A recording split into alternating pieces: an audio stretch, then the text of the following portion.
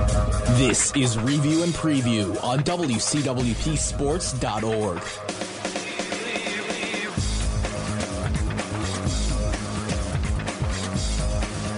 Good evening and welcome to Review and Preview, folks.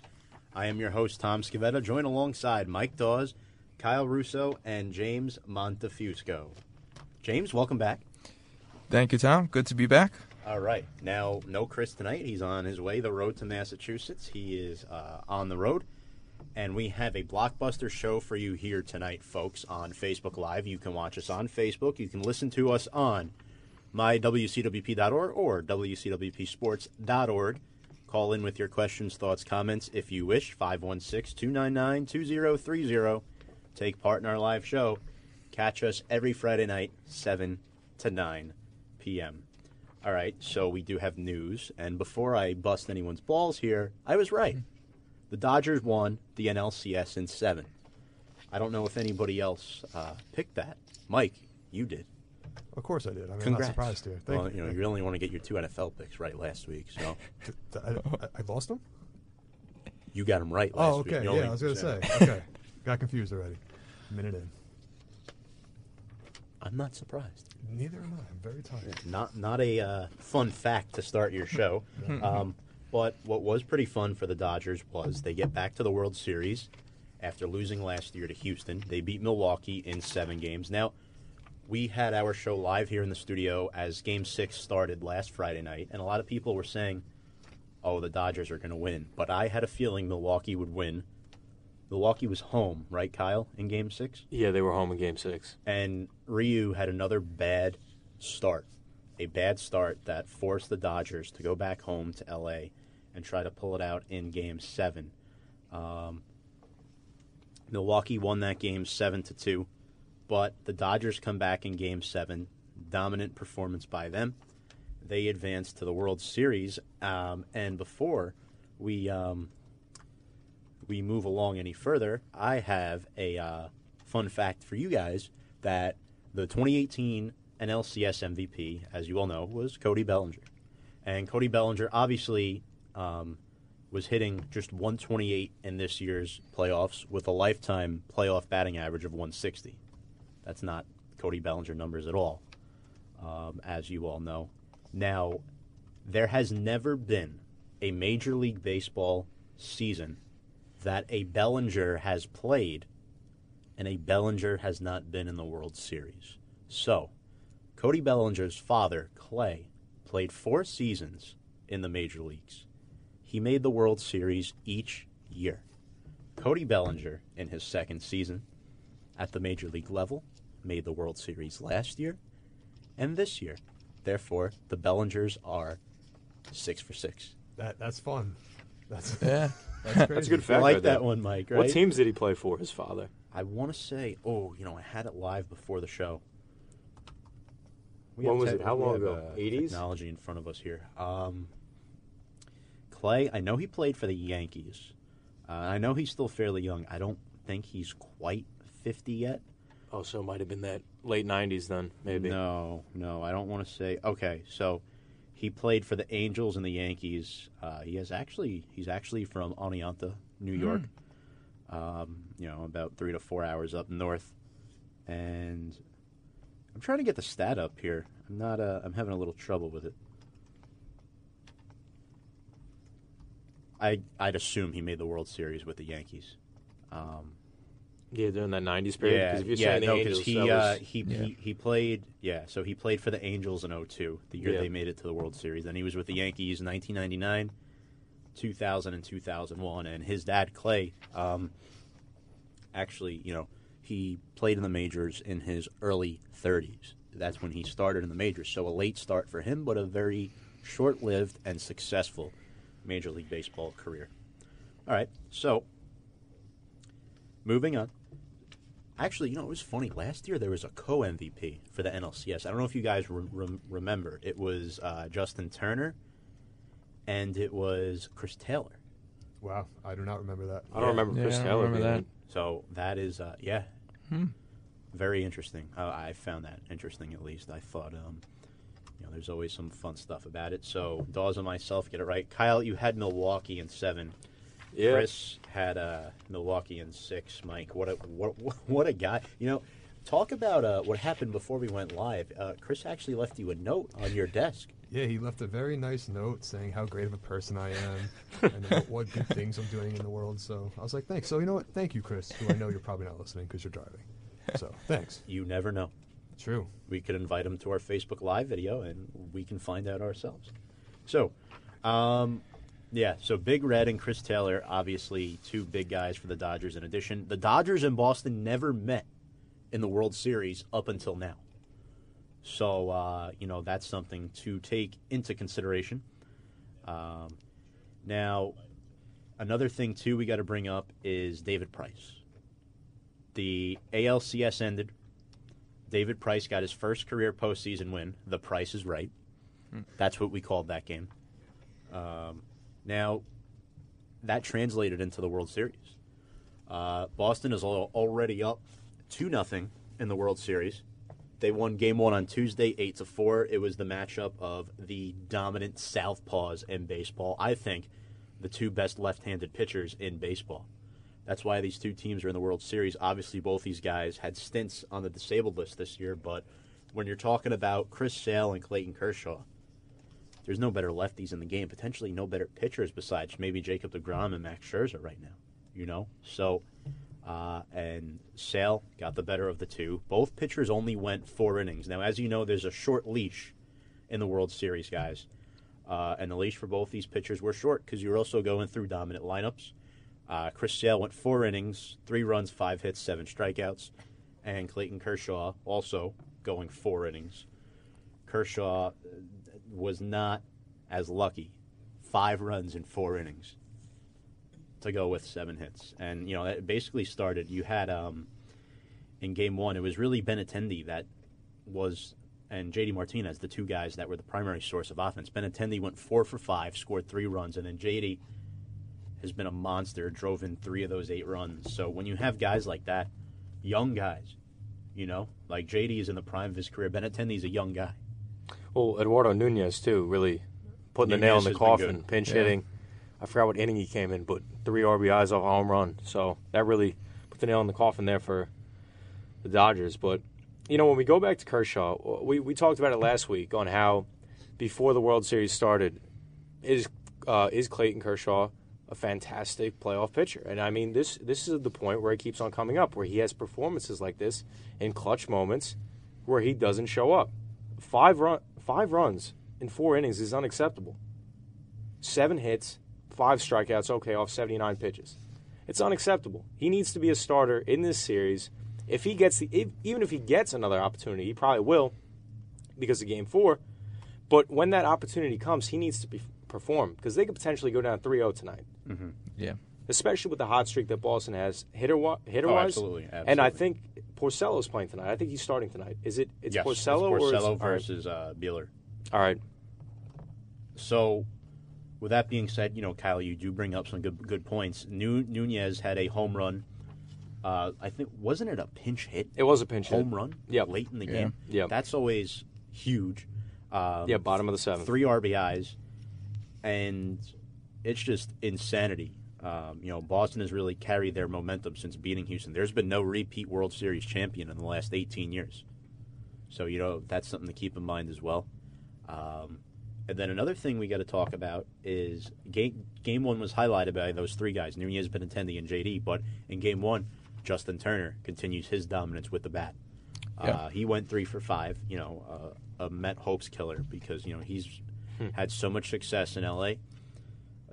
Turner should still be on the Mets, but we're not going to dive into that.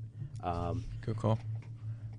Matt Kemp hit a solo home run, one of the best hitters for the Dodgers this season, but due to their depth in the outfield, he actually was not an everyday starter towards the end of the season. When you have guys like Cody Bellinger, Jock Peterson, Yasiel Puig,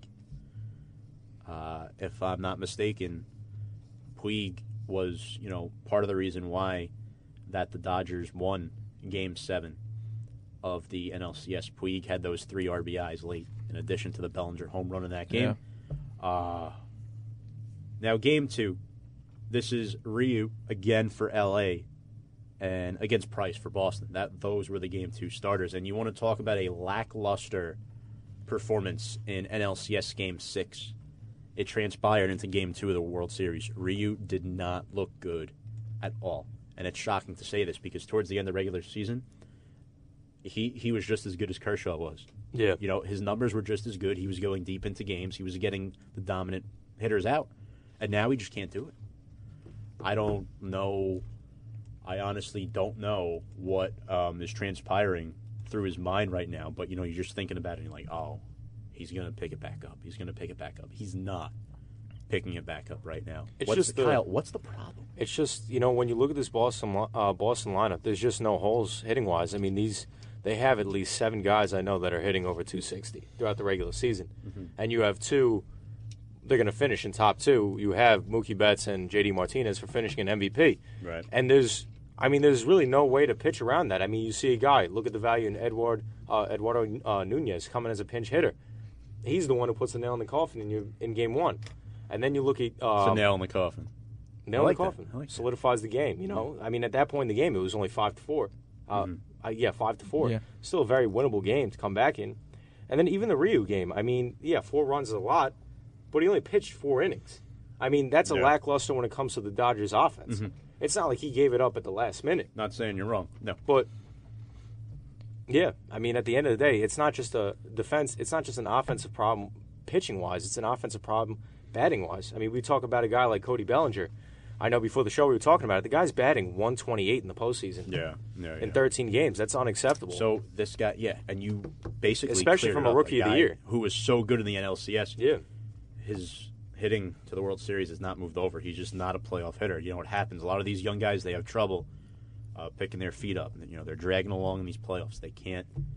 Once there's pressure on you, and once you got not just your home. As we had a little issue Griffin on the told board. me to do that because he's trying to get me to fix this thing. So don't listen to Griffin. Okay.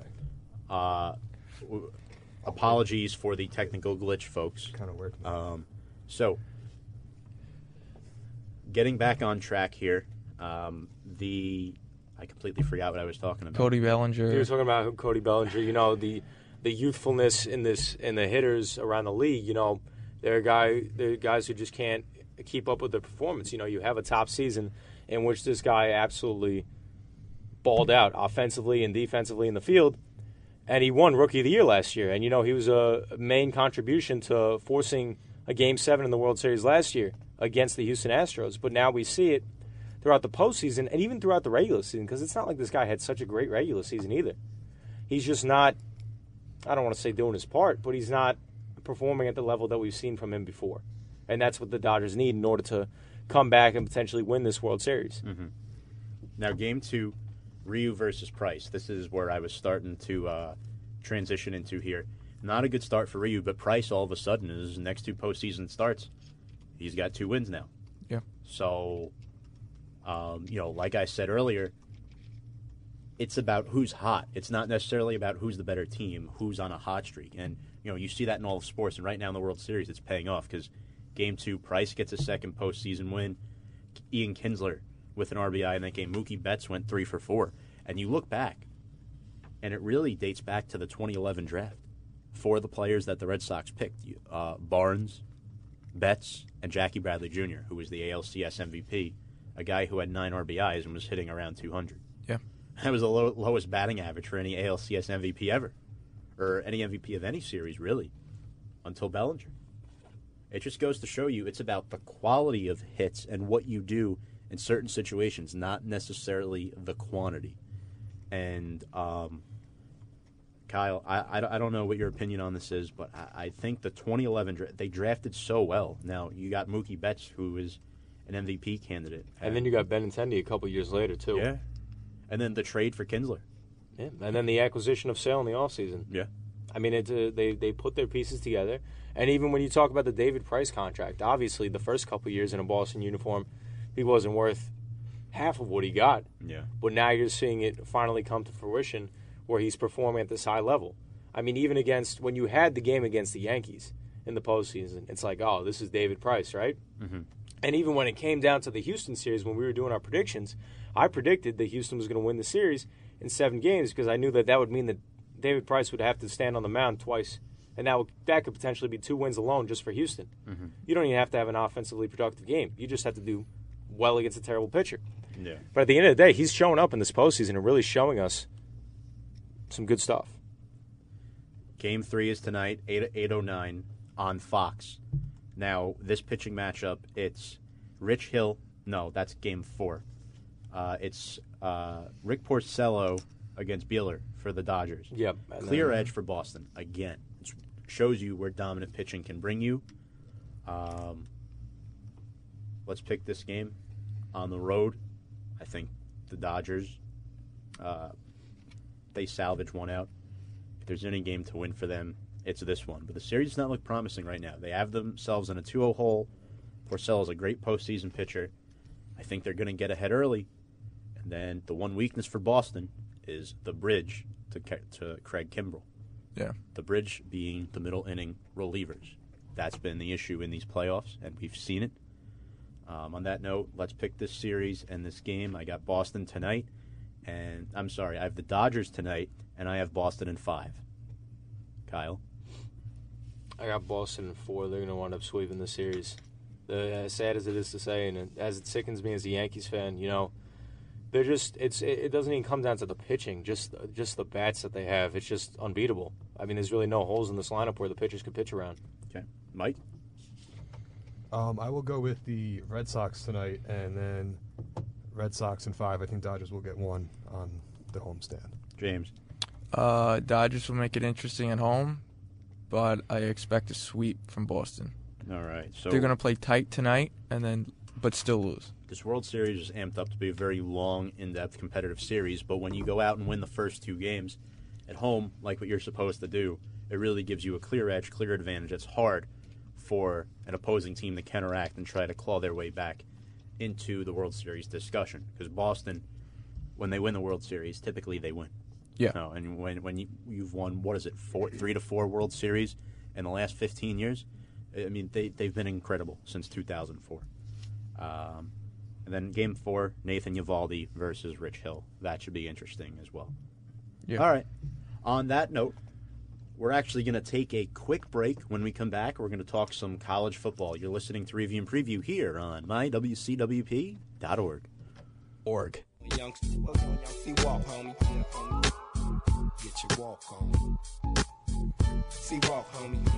Good evening and welcome back to Review and Preview, folks. I am your host, Tom Scavetta, joined alongside James Montefusco, Mike Dawes, and Kyle Russo.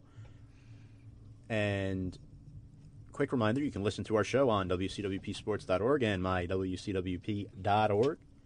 Just finished up our baseball segment. We made our World Series predictions. So if you missed that, you'll find that out on our podcast online. Just install Review and Preview on your phone on the podcast app and tune in.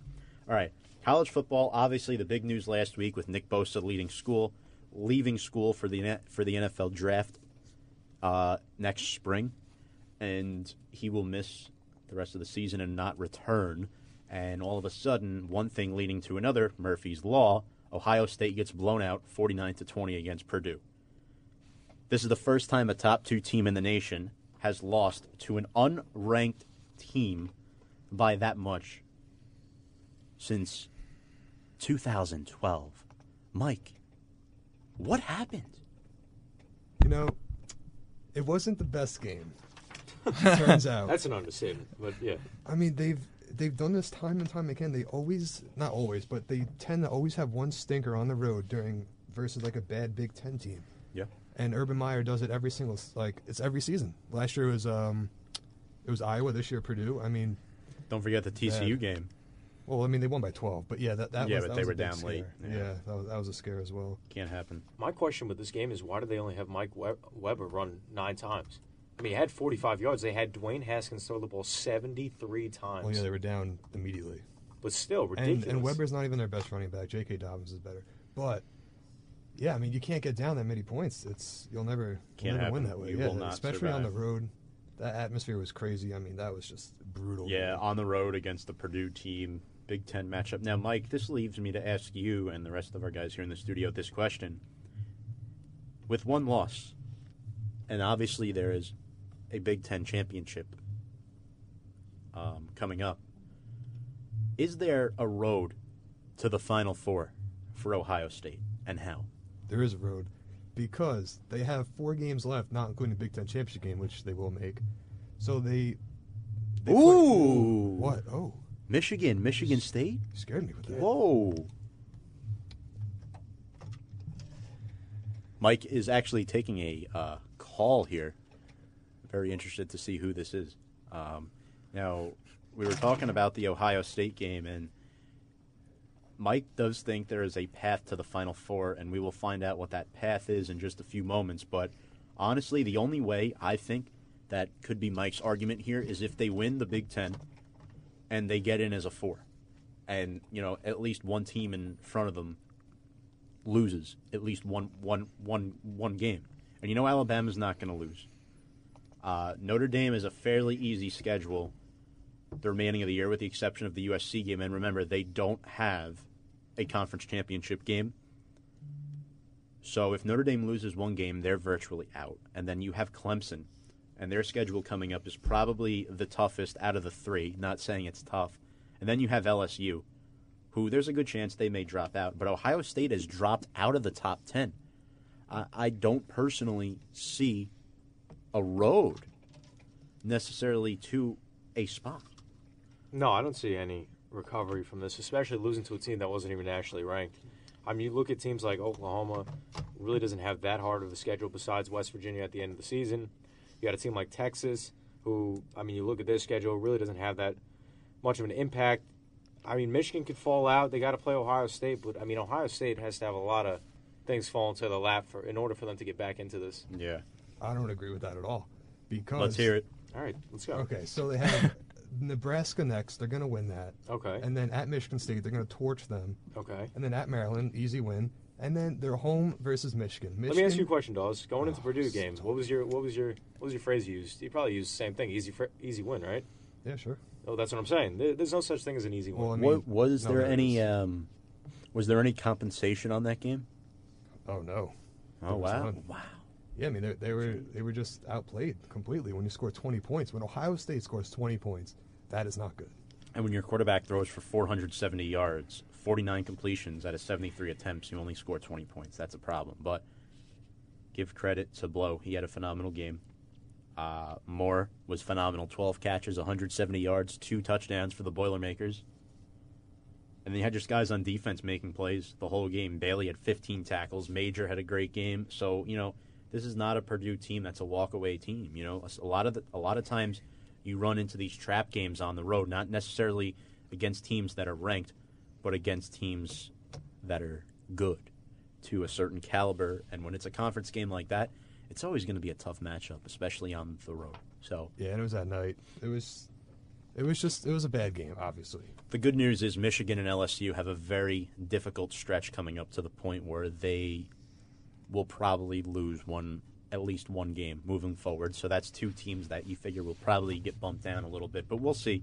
We'll see how it unfolds because the way the picks are right now, if I'm not mistaken, everybody that was here last week picked Ohio State to be in the Final Four except for Chris. There's not wrong. I still think they're going to be in the Final Four because once they're going to destroy Michigan. Well, they have to have a lot of. No, even if they win every single game for the rest of the season, A they lot still have needs to happen. A lot needs to happen. Yeah. Could not disagree more because they're just going to take. Because if they were at Michigan's spot. 6, no problem. But they're at 11. They're not even in the top 10 anymore. But they're going to win 4 straight, and then the Big Ten championship game, and then they'll be at 4, and they'll take Michigan's place or whatever. They're not even in the top 10. They're 11th right now. They dropped 9 spots. They were one of 3 teams to drop in the entire top 25. You know who those other 2 teams were? Oregon and NC State. And you're looking right now, there's an undefeated UCF team ranked number 10 in front of them. I don't think they'll have a problem jumping UCF, but you also got to worry about Florida, Oklahoma, Georgia, Texas, Michigan, and LSU, Notre Dame. Those are big teams you got to jump. Yeah. You got to jump at least 5 of those teams to even have a shot. Well, LSU, I think, is going to wind up dropping because they have to wind up playing Alabama at some point, I think, in the next 2 weeks. But other than that, I mean, a lot of things have to happen for Ohio State to get back into this. I think Alabama is untouchable, especially when Tua has 25 touchdown passes and 0 interceptions. Yeah, they're basically invincible. I mean, you remember what happened last season. They lost the game last season, and they still stayed at, number 3 or number 2 in the country? They wound up finishing in the top 4? They stayed at number 2 or 3. On that note, we do have a caller. We do. Caller, please state your name and where you are from. Griffin Ward from Boston, Massachusetts, here to talk about my Red Sox, baby.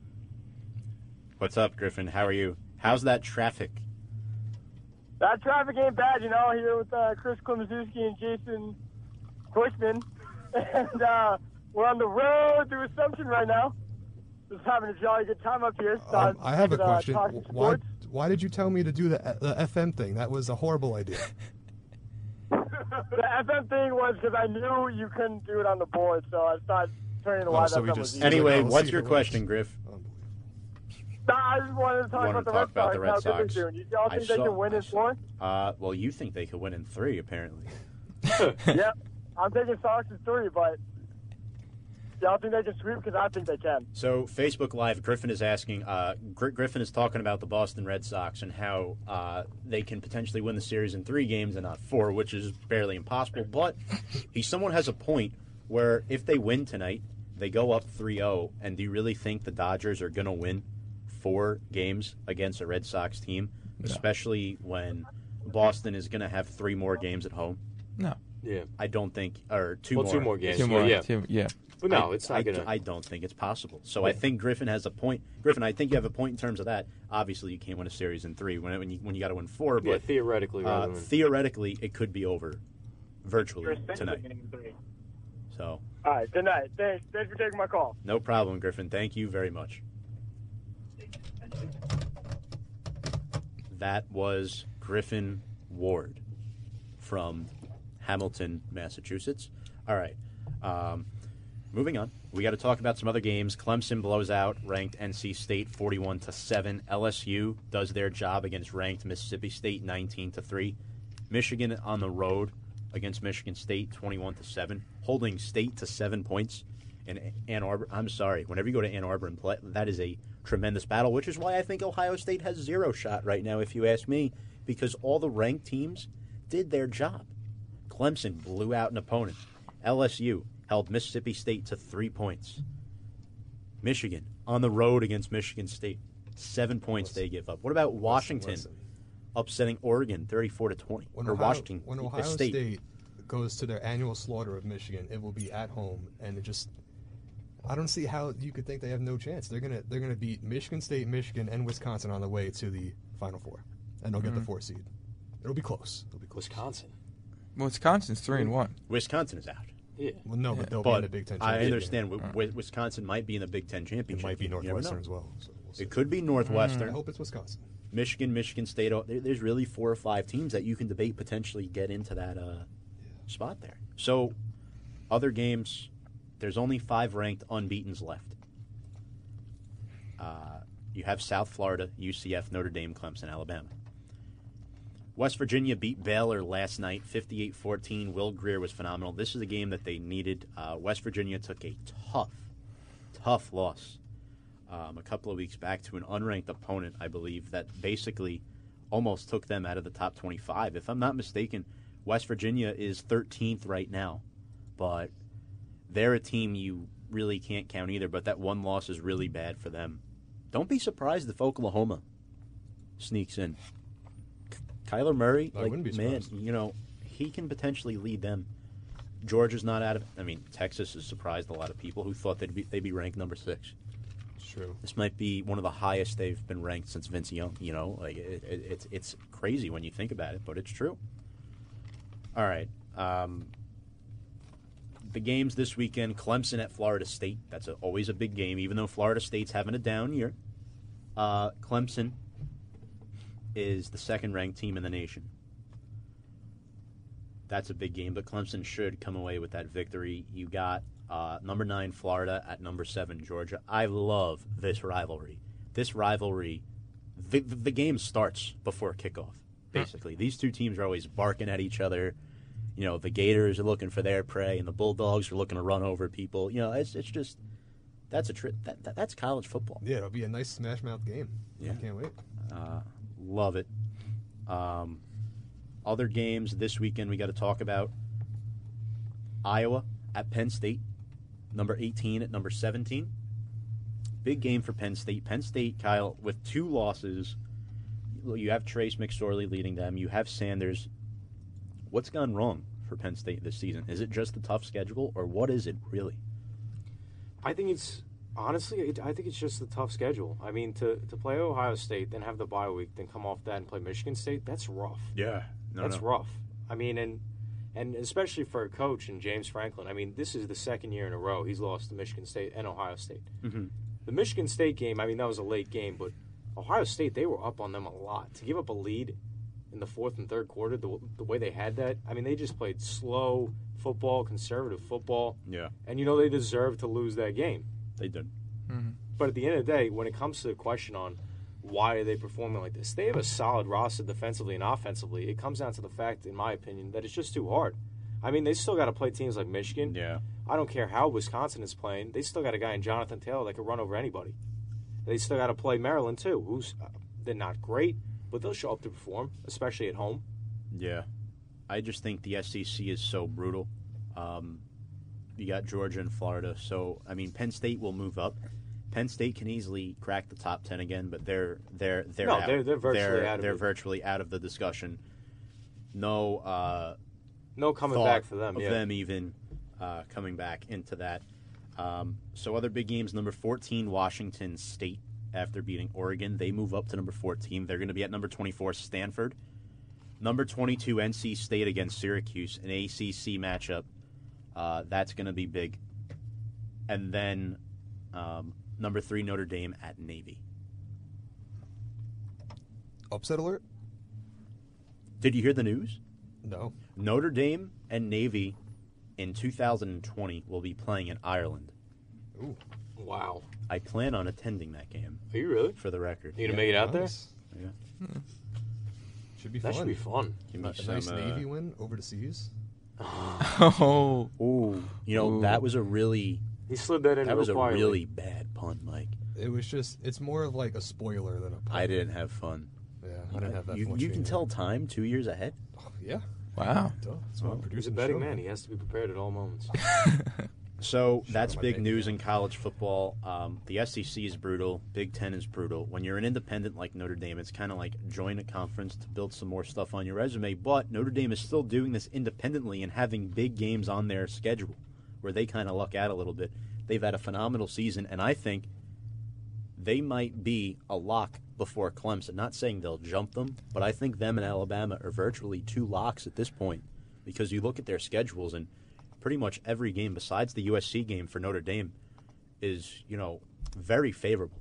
Very favorable. Yeah, Notre Dame definitely controls their own destiny. They just got to, if they win out, they're in. I think one loss, though, they're certainly out of it. Just One the loss, independent. they're out of it They because just they're have to not finish in a big conference. They have to finish off the season as hard as they started, because last season we had the same conversation, and then they had a couple tough losses at the end, and that's what ultimately got them out of the top 4. But last season, it was the same situation. They started off hot, ended off cold in a poor way. Yes.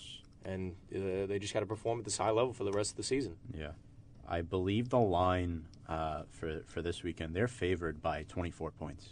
So There you go. On that note, we're going to step aside for another quick break. When we come back, we will talk about the New York Football Giants. You're listening to Review and Preview here on mywcwp.org. I got loyalty inside my DNA. Cocaine quarter piece, got war and peace. Good evening and welcome back to Review and Preview, folks. I am your host, Tom Scavetta, joined alongside Kyle Russo, James Montefusco, and Mike Dawes. All right, so let's get to those New York Football Giants. There is a lot of hot news. Obviously, they lose Monday night to the Atlanta Falcons, another disgusting game by the New York Giants. A lot of coaching-related issues late. You can go back into this game and you can talk about the failed two-point conversion, the missed throws by Eli Manning, the heading back to the locker room by Odell Beckham, the injuries in this game. There are a lot of things to talk about, but before we get into our debates and everything, obviously the Giants are now 1-6. Again, this was another winnable game. This was another winnable game if they could put some decent drives together, but, I mean, James, they just couldn't do it. They couldn't do it. You look at that game, and you're like, all right, definitely a winnable game with that, ranked 32nd defense in the Atlanta Falcons. But then as you watched, I don't know if whoever caught that game, I'm pretty sure Kyle, Tom, and myself I definitely caught that game. You would just see the offensive line not be able to protect Eli Manning, open up holes for Saquon that he even said he had a poor performance of what he can normally perform at. So he was admitting that, yeah, he could have probably tried a little harder. I don't know if he's putting it on him because he didn't produce like he normally does. Right. But at the same time, when you're having one of the left tackle we thought would have been a lock, Nate Solder, getting paid X amount of money, now is letting guys run right through him for sacks. I mean, that whole offensive line is terrible. You look at it, then you look at it from the defensive side. They tried their best. They don't crack, but they bend. But at the same time, you have to look at it this way. The defense is playing too long on the field. There's no way of trying to stop anybody. We had a decent amount of sacks that game, I think. Yeah, we did. So which was a little surprising because we're not a team that sacks quarterbacks. No, we're not. For a team that blitzes as much as we do, we don't sack the quarterback at all. No. So there's different things that they need to work on that defense and cutting people, adding people, what have you. And then, obviously missing open targets, but at the same time, when you don't get the protection as you should need to be throwing, you're going to obviously miss open targets and the play calling. Yeah. In this game, defensively, they were on the field too long. Julio Jones had 9 catches. Somebody tell me how this man still doesn't have a touchdown. Because since the last time Julio Jones caught a regular season touchdown, 11 different Falcons players have found the back of the end zone. That doesn't even seem possible. This guy is a top 3 receiver in the NFL. Arguably the best. Arguably the best. You're going to tell me that you can't find the end zone? I mean, maybe it's because teams just, they kind of they crack down on him in the red zone. They know he's a scoring threat, and they won't allow it to happen. But Giants lose this game. Numbers-wise, on paper, this was a good game. Manning had 400 yards and a touchdown, a poor rating, but you look at the receivers. Shepard had over 165 receiving yards. Odell had 8 for 143 and a touchdown. Barkley had over 50. But a lot of that came late in the game. When the Giants were trailing by 2 possessions. That's unacceptable. It almost gets to the point where the Giants want to score when they're down by more than 1 possession. When they're down by 1 possession, they have a chance to take the lead, tie the game. They can't score. Kyle, what is wrong with this team? Tom, that might be a very difficult question at this point because everything might be wrong. Tom, there's so much, and I'm gonna give you something that just think about it. Don't attack me real quick. Just think about it for a second. When we talk about this Giants team, when I look at it, it all leads back to one person, and it's not a player. I really think it leads back to John Mara. It really does. When you look at last season and look at how he addressed the Eli situation, he said he didn't. Not Reese. That's John Mara. That's a John Mara call. How do you blame it on John Mara? That's a John Mara call. No, I think it's all on Reese. It's a John Mara call. This is all on Reese. He claims that he had nothing to do with Ben McAdoo and allowing him to do it. I believe he had all the reason to, and I'll tell you why. Because of the fact that Ben McAdoo was already on the hot seat, it gave him the perfect opportunity to let another quarterback have an opportunity. Where Ben McAdoo screwed it up is he should have played Davis Webb. As much as we know that Davis Webb wasn't capable either, we played Geno Smith instead. That's where this all went downhill. Now, where this went downhill again, when you look at a guy in Dave Gettleman, I like Dave Gettleman. People don't like him, I like him. I think he's done a great job with his team and putting players together. He's done a little too But much. when you look at what he did in Carolina, what do you do at Carolina, Tom? He got rid of bad contracts. He didn't give out bad contracts. Got rid of Josh Norman. He got rid of Josh Norman, but is Josh Norman doing anything with the Redskins right now? Not really. No. He got Fair rid of enough. Steve Smith, but did Steve Smith really make an impact with the Ravens? He was old, and he made a great impact on But Baltimore. what I'm saying is he Phenomenal let impact. Not those as big as players Carolina. go. I understand what He you're saying. let He was not players worth his go contract. that were not worth his contract. I agree with you. And when you look at what Gettleman is doing, On Norman, but it not questions Steve Smith. it questions what he's doing right now. Is he really the one responsible for giving Kyle, Nate Solder that weren't contract? you the one blowing up my phone on the Merritt Parkway that the Giants are cutting all these players after they finalize the 53-man roster? What is Dave Gettleman doing? I think that he's you trying were to. the one sending these messages. Tom, there's so many different ways we could address this, and it's unacceptable. It really is, because there's no explanation except for there's Well, a few. I'm sorry, but when a player has their parent call out the Oh, come owner on, man. of the New York Come Football on. Giants, Come on. Odell Beckham Jr. I saw you writing that down as we were Odell talking about. Beckham That's Jr. a bunch of BS. How is man. that a Come bunch- on, come on, man. How is that a bunch of baloney? Come because on. look, realistically, we can go on this for all night long.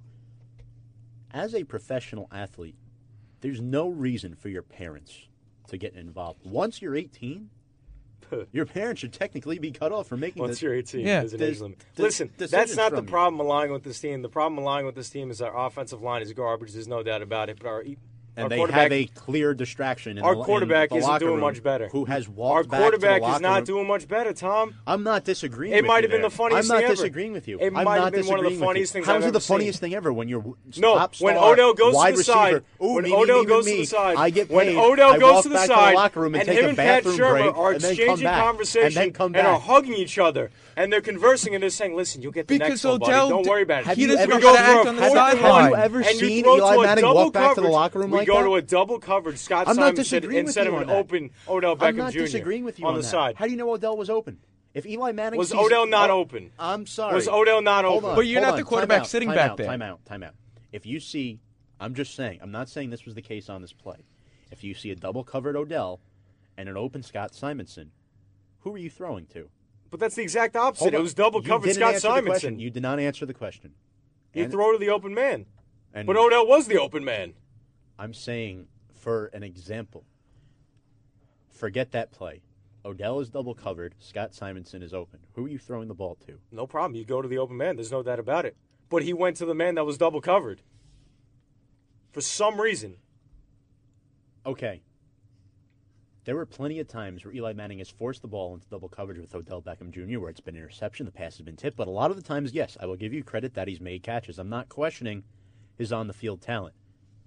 I think that touchdown was outstanding. We'll get to the quarterback sneaks in just a moment. But look, first those of all, are a joke. the Eli-Odell debate, I still think Odell is the main contributor to the problem on this team. It's obviously a combination of things. Eli is part of the problem, yes. He is old. But you can't blame Eli Manning. Nope. You can't blame Eli Manning when, look, the reason why you're not scoring is because he is on his back the whole game. He is getting knocked down. And that affects your accuracy on those open plays. It does. It does. Because Tom, you're on the expecting open plays, pressure. if you go back to that play, not the play on the 4th and 1 where he missed Odell and went to Simonson. When he went to the play 2 plays before on Odell and he missed, he didn't even get the ball in the end zone. He was open. He had coverage for 10 seconds, and he didn't hit anybody. Okay. Well, is Eli going to throw a tantrum on the sideline like Odell will? No, we know Eli. He doesn't show no losing? emotion. He could say And they're whatever he 1-6. wants. You got to show emotion. Fire up your team, especially in a time of losing. Yeah, 'Cause but this is Odell enough. does it wrong. He's There's slamming his head at the There's cooler. a different way to do it. Odell's a The way Landon Collins does it is fine. Yeah, he wants the team to The rally way around Odell him. Beckham Jr. does it is wrong. That's why there's a target on his back. That's why 90% of people watching football dislike Odell Beckham Jr. And there's no other way to put it. You don't throw tantrums on the side and slam your head against the cooling fan or run into the locker room because you don't like water. I mean, let's be real. How do you come out and say, I don't like water? What does that tell the public forum? That tells the public that this team He's is a dummy. Okay. This team can get away with anything. No, that tells the leads me back- public he is too stuck up for water. He wants his IV in him to get direct injections. It's like a direct deposit. Yeah, of fluid, so he can be the man. He doesn't want to Right. put a play on a sideline, so he could take I'm a just break. saying, if when Eli Manning gets his check, he would have no problem cashing it if it was not a direct deposit. Odell Beckham Jr. would force them to give him a direct deposit right away without earning it. Oh, yeah. That's another example that we're Listen, using. Eli Manning would not do that. When we look do at you this team, disagree with me there? No, because it's true. Tom, when we look at Eli Manning, when has Eli Manning ever complained? Let me ask you a question about He's Eli never Manning. run into the locker room. He owns up to his mistakes. But he does nothing about them. He does nothing. He has no line in front of him to protect him. What are you supposed to do? Thank you. What are you supposed to do? Stand there during the game and get knocked down and try to throw a ball and fumble it, and then every fan's like, well, he shouldn't have thrown the ball. He should have covered it up. He's a very unathletic player. What are you going to do? He's going to fumble the ball that he has hit. I am not defending him on that. That's the way that he is. However, the offensive line is a big part of it, too. You say it's serviceable, it's better, but they're still not great. And you look at Nate Solder, you overpaid for him because you don't know how to draft offensive linemen. Patrick Omane, 3 years, $15 million. He's sitting on your bench. Spencer Pulley started at center the other night. Yep, We already had 3 Not centers. to mention, they've been without Evan Ingram majority of the season, who came back in this game. 2 catches, Not a 16 factor. yards on 4 targets. He has not been a factor at all. I will say Barkley has been the one bright spot this season. Eli and Odell have been connecting. Shepard's been making plays at times, but let's analyze Shurmur going for 2. This was Shurmur's mindset. Shurmur graphically laid out a visual on why going for 2 gave the Giants a better chance to win. According to probability, the Giants had a better chance to win. Yeah, and I'm all for analytics. I don't know if you saw that graphic. I did. I'm all for analytics. The problem is this is the Giants are the exception of analytics. When we can't score to begin with, why would you bet on us scoring on a 2-point conversion? Why would you even go to attempt that? Not disagreeing. Not that analytics are becoming a huge part of sport in every sport, baseball, football, basketball. At the end of the day, when you're a team that can't score to begin with, why would you go with faith and numbers on what other teams have done in the league based on what you could do? Right, but I'm just saying if Odell Beckham Jr. was a better teammate to his teammates, Eli in particular, would it be this big of an issue right now? No. Tom, what would you want? Because then all the focus and blame is on Eli and that offensive line. No, There's it's not. no blame. How? The fingers. I just said. The fingers would be pointing at Odell for one reason. Because we paid him the most money ever for a wide receiver, and there's no production from him. So if he wasn't going out and calling other players, we'd be pointing the finger at him, number one. Do you think that every single antic that he has done has been appropriate? Nobody's saying it's appropriate, and nobody's calling him a leader. Again, you didn't answer the question, Kyle. You didn't answer the question. Tom, what do you want me to say? Are his things appropriate? No. Is his dad defending him good? No. Is his tweets and the fact that he took the opportunity in which the Giants granted him to talk to Josina Anderson, is what he said correct and calling out his teammates? 21 since the boat? 4-20. 4-20 since the boat. Since that picture was taken. Yeah. Best day of my life. Listen, at the end of the day, Odell's a problem. Nobody's questioning it. Is he the main problem? No. I don't think it has to do with leadership. Okay, we're going to disagree on that, and we're going to continue to disagree on that for the rest of the season. Yeah. Until we lose our vocal cords, because, that's just how it goes. I'm done. I'm losing. Okay, I'm losing. Shurmur going for 2. Kyle has a good point about you can't exactly include analytics with the way the Giants' offense is right now. You need to go for the extra point and tie the game. Obviously, on paper, it makes sense as to why Shurmur made that play call, but this is not the Minnesota Vikings from last season. The problem is Shurmur's offense fit Case Keenum a lot more than it does with Eli Manning right now. And Eli Manning feeds off that play-action pass. Yeah. Right? There were a lot of times. Odell Beckham made outstanding catches in this game. He really works that sideline well. He does. Which is why I think he has the 3rd most receiving yards in the league, behind Thielen and Jones, I want to say.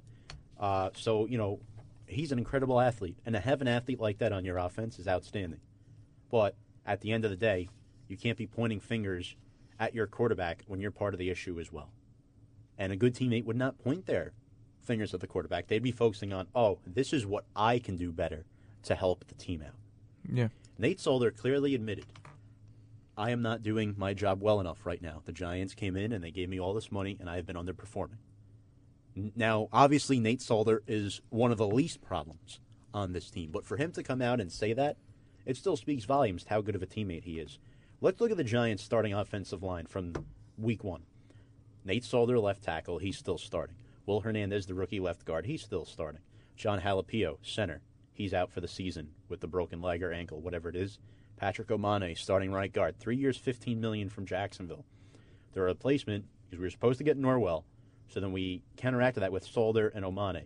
Solder's underperformed. Omane is now sitting on the bench. That's 3 years, $15 million worth of dollars sitting on the bench. Right tackle, Eric Flowers, cut. No longer on the team. Who has him now? Some team signed them, actually. Jacksonville? Jacksonville.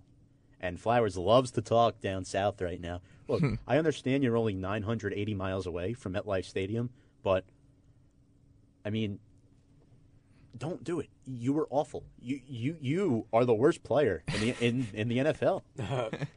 Well, we'll see. If he gets the opportunity to play on the offensive line, we'll see if it's the offensive line coach's problem or his problem. Tommy Mack actually has a comment on our Facebook Live how with the Odell Beckham Jr. situation, how this is John Mara and Dave Gettleman's fault, that they should have let him play out his contract and franchise tag him. Yes. Odell? I agree. There. Oh. They should have gave him the free. Why? Because you pay more money when it's the franchise tag, and then when you go to sign him, you got to pay more than he would have. I completely agree with Tommy Mack. But you don't know how he's performing coming off that injury. They dumped a whole bunch of money on him. He got paid now. For all he could do is he can play half-fast games. Look at the numbers that he's putting up on the board. He's third in receiving yards in all of football, and his quarterback can't even connect with him. But I understand he's putting up numbers. But at the same time, he's not leading this team. He is not. He's not supposed to lead. Yes, he is. You're the highest paid person in that team. How can you say that? Did he get a captain's stamp? It doesn't make a difference. It doesn't matter. If he didn't get the captain's tag, you go out this season, and try to get that captain's tag for next season. Just because I don't have a label doesn't mean I can't be a leader. Look at Damon Snacks Harrison. He led that defensive line for 2.5 years. And look what we do with leaders. We get rid of him and trade him for nothing. You guys are terrible. You have to trade everybody. Right. No, it's nothing to do with him not being a leader. Thank you for that. And also, there's something to be said about the highest paid person in that locker room. They have to be a leader. All these former athletes always say it, and Odell is certainly not that, and he's embarrassing himself every day. Thoughts? Odell Beckham Jr. is the second biggest embarrassment in the NFL, behind Eric Flowers. Really? It's not Eli's face against the Dallas Cowboys when he fell down? No, because he's planted on a meme on social media every week. Had that He's face. a walking meme. But he had that face ever since he entered the league. Let's go back to the offensive line. We brought up Solder, Hernandez, Jalapeno, Omane, and Flowers. Now it's Solder, Hernandez, Pulley, Greco, Wheeler. Greco used to start for the Browns. Chad Wheeler was an undrafted free agent last year, and Spencer Pulley was claimed off waivers from the Chargers. Wow.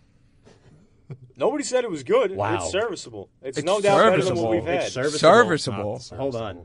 We had Weston Richburg and Justin Pugh last year who could not stay on the field. We had to get rid of them. Those were our two best offensive linemen, right? Yeah. Name two offensive linemen that are serviceable this year. Hernandez is serviceable, and Nate Solder is serviceable. His only bad game was this Atlanta game where Heath gave up 3 sacks. Right, but this is both their first year on the team. This is an offensive line that's been slapped together for the first year. Greco was here late at the end of the season last year, but other than that, and Chad Wheeler, Chad Wheeler's solid, too. He played a solid game. I like Chad Wheeler a lot. You know, a young talent out of USC. He is a solid player, but there's a lot of pressure on him right now. Yeah, no doubt. There's a lot of pressure on him. I'm saying the offensive line is not good enough because there's no leader on the offensive line. Nate Solder wears the captain symbol every day, but we can also call him out, too. You know, why aren't you leading by example? Speak up a little bit. Do things that, because the offensive line is more of a problem than Eli is. If Eli was a bigger problem than the offensive line, we would say, oh, Eli should be speaking up a little more and doing these things. Right, we know that's not in his character, but we've dealt with that for 15 years. Then why is Eli the one that's getting talked about being benched? Because that's what the media wants to do. They want to portray a poor light on Eli Manning because he's 37 years old. They do that every day. It's what's going to happen. I'm not saying that's not what's going to happen, but the point here is that there's other issues on this team, and one is a bigger issue. Nobody said we were perfect. Okay, I will say one thing. Eli, 2 terrible decisions late in this game with the quarterback draw. Those were awful decisions, and I will full-heartedly admit that was all on Eli Manning and the offensive line in front of him, but strictly on Eli Manning. That I will admit to you.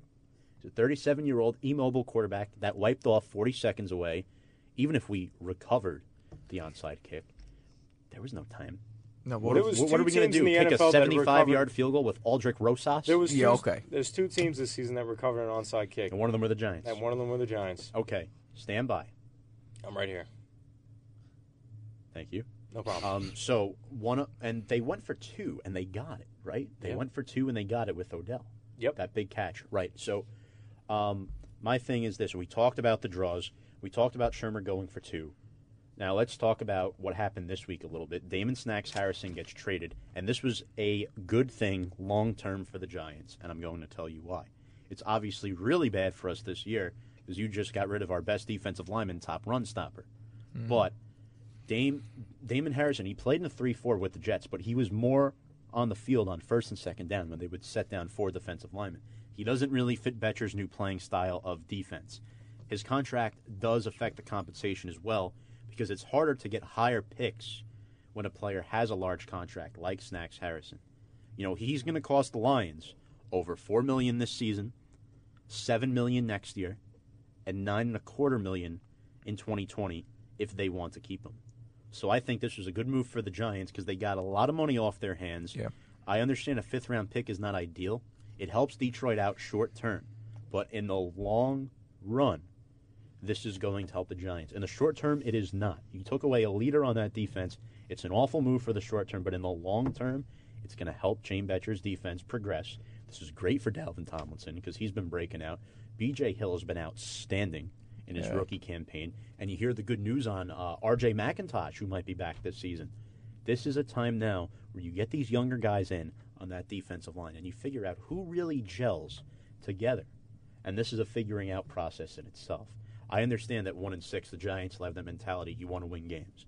And to have Snacks Harrison, that's going to be big. Without him, that's also going to be big in a negative way. Right? It was definitely more of a hurtful trade to me, losing Snacks, than Eli Apple. Despite Apple, you know, he played well the last 3 to 4 games. So before we get to Apple, what's your opinion on Snacks?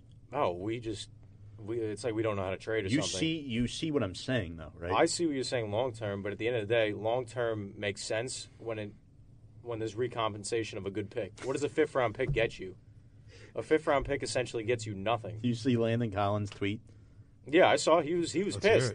And Devon Kennard right afterwards tweeted Kennard, out. Who was signed former by the Giant Lions. linebacker. And he tweeted out, "He's like, you mad, bro? Is he?" Kennard said, "Let's go, Snacks." Collins said, "Bruh, go to sleep." Yeah. Kennard goes, "You mad, bro?" Collins goes, "Very."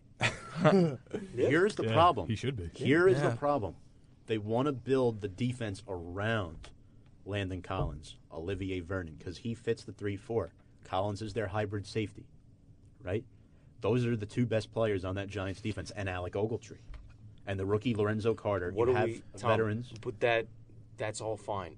But what are we supposed to do when we can only stop the run? We can't sack the quarterback at all. Safeties and linebackers, they're great. But we can't get to the quarterback, so what does it matter? The only thing that we had on the defense was run stopping. Not disagreeing. And then you traded him essentially away for nothing. And everybody acts like the guy's old. He's 29. And he's not old. He's only making what? He's making $8 million, $9 million a season? Yeah. That sounds like a lot. That's really not a lot for what he does. He's arguably the best run stuff in the entire league. Okay, here's my personal opinion on it. I hated the trade. Yeah. I hated the trade. You only get a 5th-round pick. But I'm trying to play devil's advocate a little here and to see the bright side of this 3 to 4 years down the line. Do you see Snacks still as a part of this team? The Giants are in... Potentially. No. Yeah. He's young enough to the point where he could still be a part of the team. But he doesn't fit Betcher's defense. He was one of the holdovers from the previous Steve Spagnuolo defense. There's great players in this league that should be starting on teams. Damon Snacks Harrison will be a top defensive lineman on like half of the NFL teams. He's the best run stopper in the NFL, maybe except for Aaron Donald. Yeah. But you got to really think about it for a second. This isn't bad long term because you free up money. You free up money to address other needs. The offensive line, the pass rush. Snacks was not a pass rusher. Betcher wants everybody on that defense to be a pass rusher.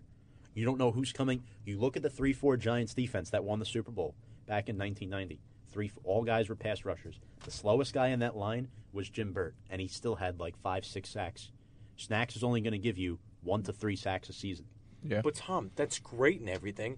But when you see the defense that James Betcher has put together, the guy's he's a defensive coordinator who's, I think, great. But all he does is blitz the quarterback, and we can't sack the quarterback. So when you only have run stopping in your defense, why would you trade away the best run stopper in the league? Strength Especially when you get no compensation. I get it. I'm not disagreeing with you. You do realize this, right? Yeah, I got it. I hate the trade as well. It's beneficial. I hate the trade as much as you do. I understand. All right. The other trade, Eli Apple. Yeah. Thank God. Thank the Lord. Whoa. Look, I don't think so. Well, here's why. You see Eli Apple as part of the long term? No. Yeah. It was another bad Reese pick. His mom was Horrible doing pick. half the talking for the guy. There's 4 players drafted since like 2010 that are still on the roster. Odell Beckham, Sterling Shepard are 2 of them. Yeah. That don't include this year's picks. That's Eli Apple was a bad apple to begin with. Ooh. There's no doubt he wasn't a good player. There is 1 first-round pick remaining since 2008, Odell Beckham Jr. Yeah. There's 1 first-round pick remaining since 2004. 2005, I should say. Eli Manning. Odell Beckham Jr. He is the only 2003. first-round pick on the roster besides the one the last 2 years, besides Eli Manning. Yeah. What do you think about that? Good. That's not good. Well, here's what we got for Eli Apple from the Saints. A 4th rounder. Which is essentially a low 5th rounder because the Saints are going to probably go to the Super Bowl this year. And a 7th round, which is probably a compensation. Which is pick. nothing. Let's be realistic here. So we But you got see these nothing and nothing for 2 of our best defensive players. He's not It's very not nothing and nothing because majority of the steals in the draft come in the 3rd to 7th round. Yeah, but we That can't draft makes to begin with. differences. What are we stealing? Can't draft. Well, the Giants had a really good draft this year, I thought.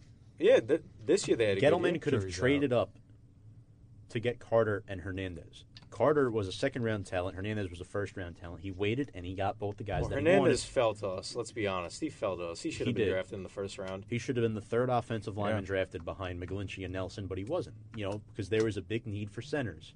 You can ask the Colts. There was a big need for their center. But back to the Giants. The Apple trade, he was playing well. Yep. Who's next? This is obviously a fire sale at this point. Is it Janoris Jenkins? No, his contract is too untradeable to the point where we're going to get nothing back for him. So now, who starts Sunday? B.W. Webb, Grant Haley. Yeah, Grant Haley's going to wind up starting. Grant Haley was Saquon Barkley's roommate. Yeah, That's at fun. Penn State. He's going to wind up That's starting. a fun fact. I didn't even set it up, and I had fun.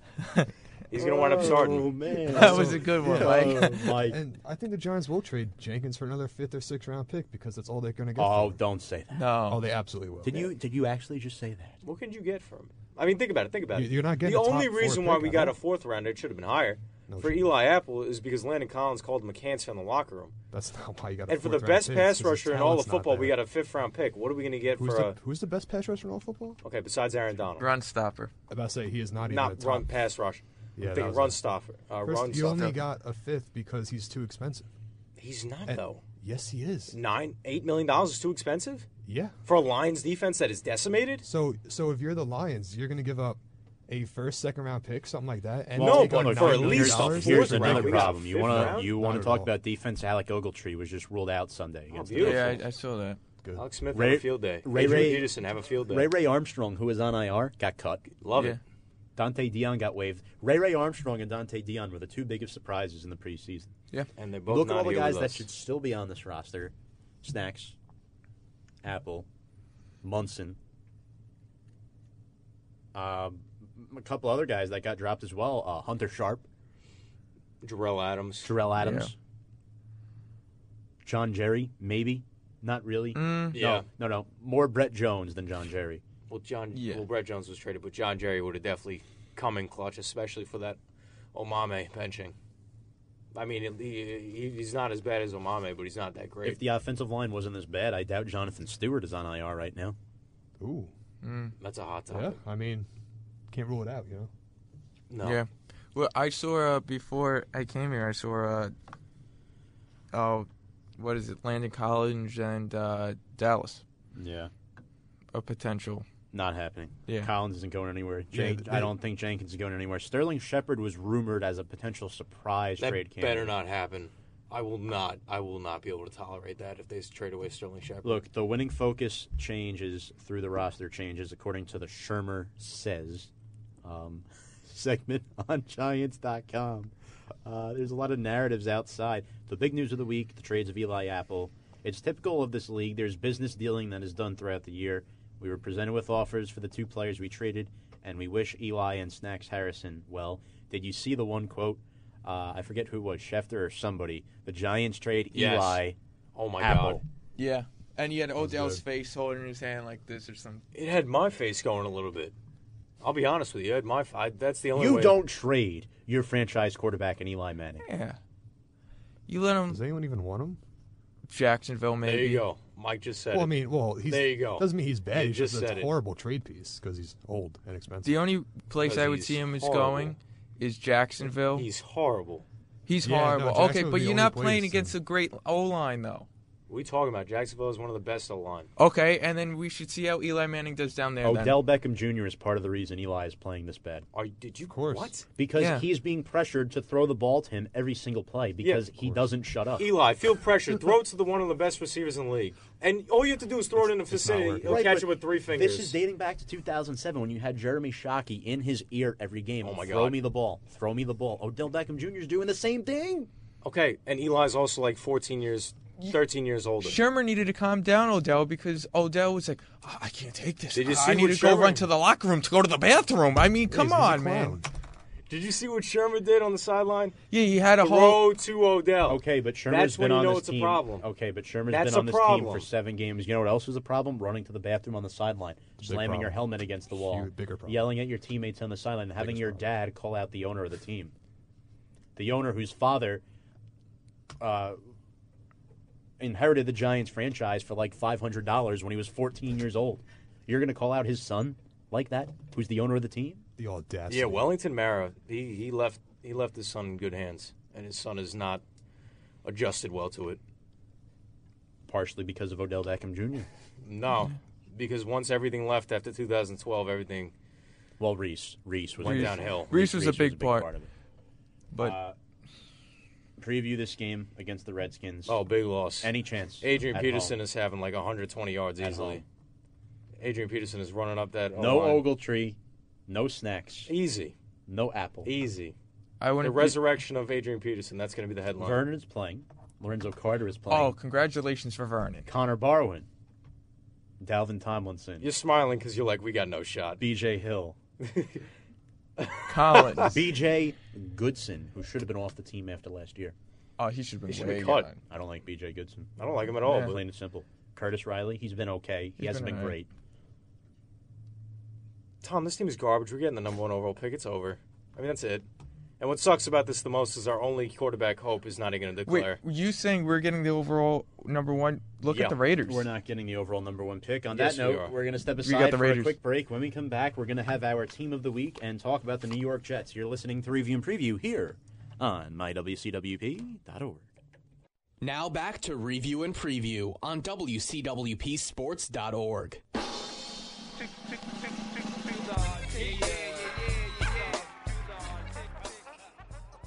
Welcome back to Review and Preview. It is the top of the hour, 8:12 p.m. here in Brookville, New York, here on the LIU Post campus. You're listening to Review and Preview on mywcwp.org through WCWP Sports. I'm Tom Scavetta here with Mike Dawes, Kyle Russo, James Montefusci. We actually have a guest here in the studio tonight. Zach, shout out to you for joining us here in the studio for our show. A friend of Kyle's here joining us. You can't really see him in the shop, but Zach will give a wave there on Facebook at some point. there you have it. One last thing on that last segment.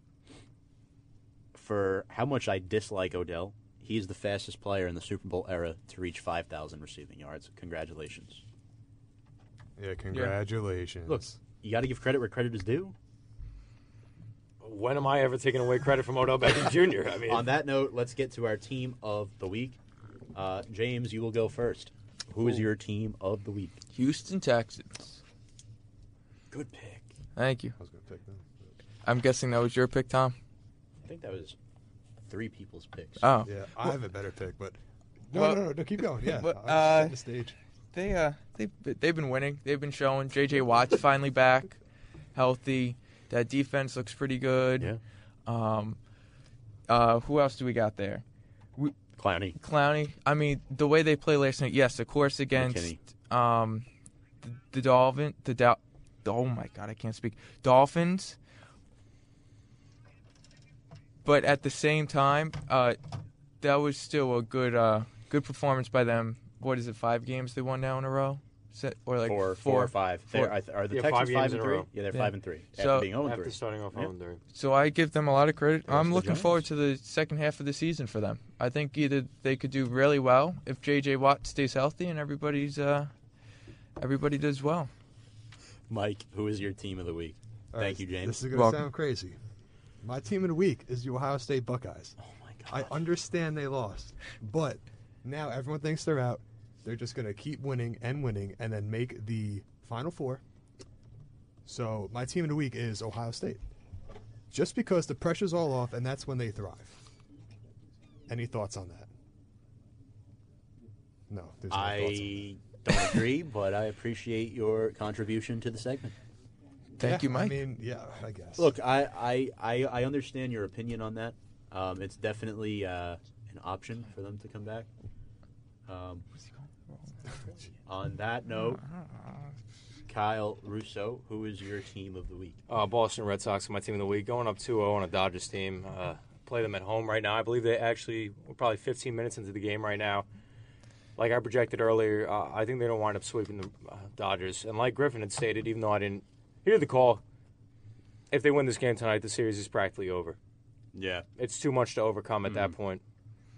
So, yeah, my team of the week is the Boston Red Sox. I completely agree with you that they have been outstanding all season. I agree with your picks. I do respect Mike's as well because, you know, OSU is not out of it. But I'm going to throw you guys a little curveball here, and I'm going to go with the Detroit Pistons. This is a little surprising. They are one of 3 teams in the Eastern Conference still undefeated. A team with Blake Griffin, Andre Drummond, Reggie Jackson, and a bunch of role players. There's 3 teams left in the Eastern Conference undefeated. Toronto with Kawhi Leonard, Giannis Antetokounmpo, and the Milwaukee Bucks, and then Andre Drummond, Blake Griffin, and the Detroit Pistons. They're my team of the week because they're 4-0. Yes, 3 of their 4 games have been home to start the season, but I believe they had a competitive game against Brooklyn late. But I'm really interested to see what they can do in the long run in that Eastern Conference playoffs. Blake Griffin putting up big numbers. A full season of Blake Griffin might mean playoffs. You never know. Their front court is elite. It is. Griffin and Drummond, that's unbelievable. On that note, let's get to the Jets. So, the Jets lose to the Minnesota Vikings 37-17. Look, the Minnesota Vikings were my lock last week, so you know I'm glad that I picked them. Adam Thielen went off this game. Kirk Cousins looked great. It all started from right away. The 37-yard touchdown strike to Adam Thielen. He's the best wide receiver in football right now. Cousins and Thielen are nearly unstoppable. Stephon Diggs is a great number 2 receiver to have.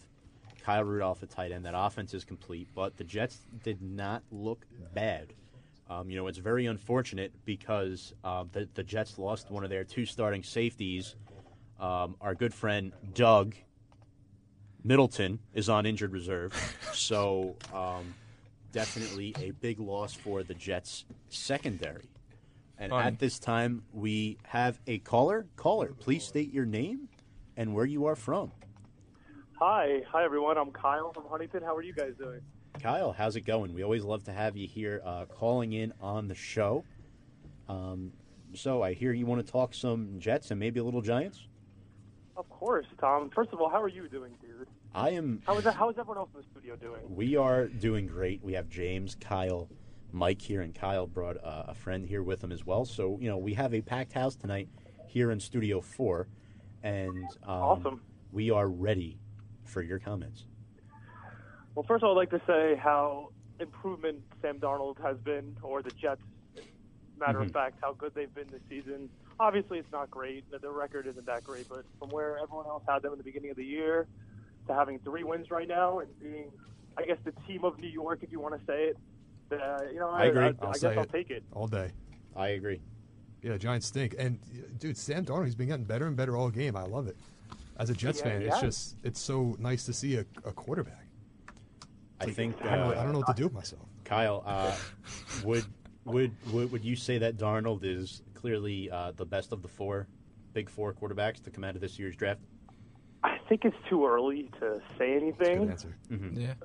Because you never know. Like he could tear his ACL and just be never the same again. He could do something with his neck and never be the same again.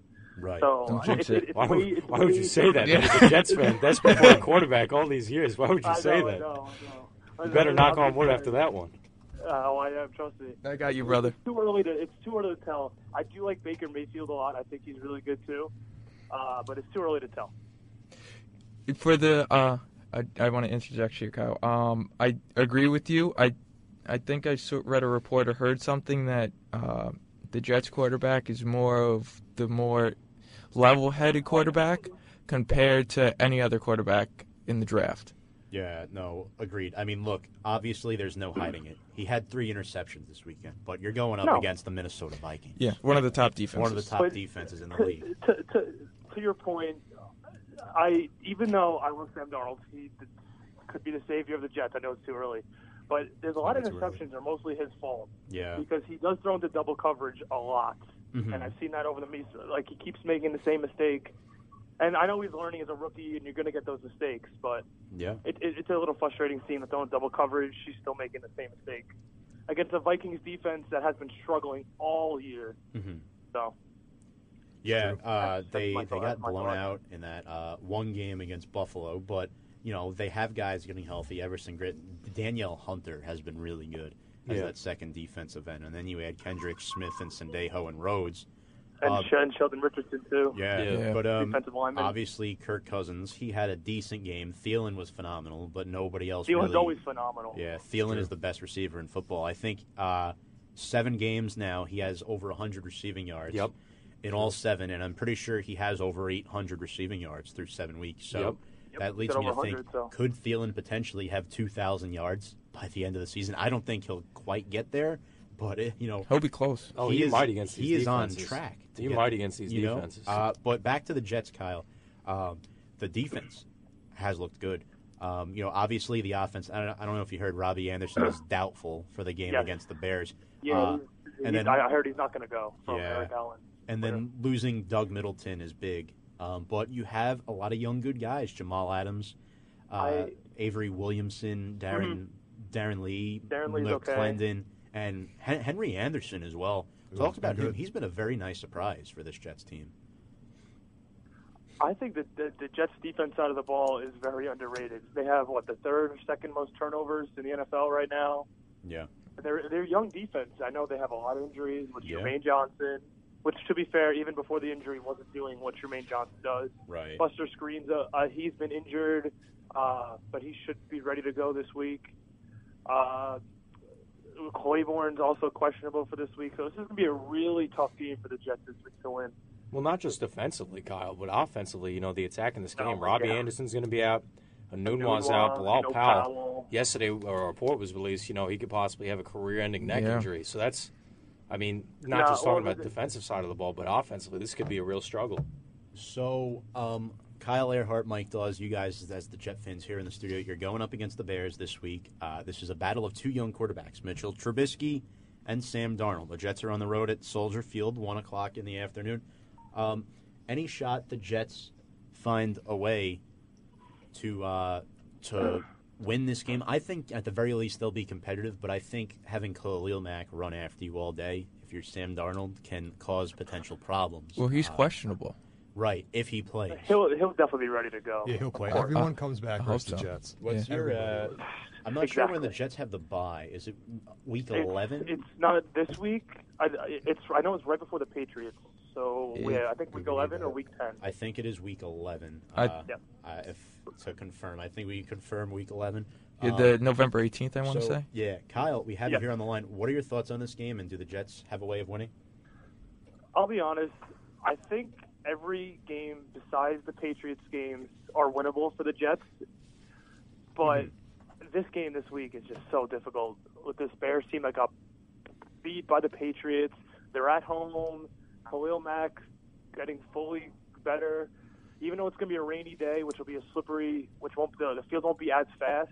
This Bears defense is just too good, and this Jets offense is too wounded for them to really do anything. I would love to say they would win, but if I'm thinking smart here, I don't think they're going to win this weekend. In complete agreement with you, Kyle. Absolutely, without a doubt. And when you talk about the rest of the season, we could really see the Jets potentially go on a run because there's a lot of 50-50 games. Exactly, somewhat like maybe the Titans.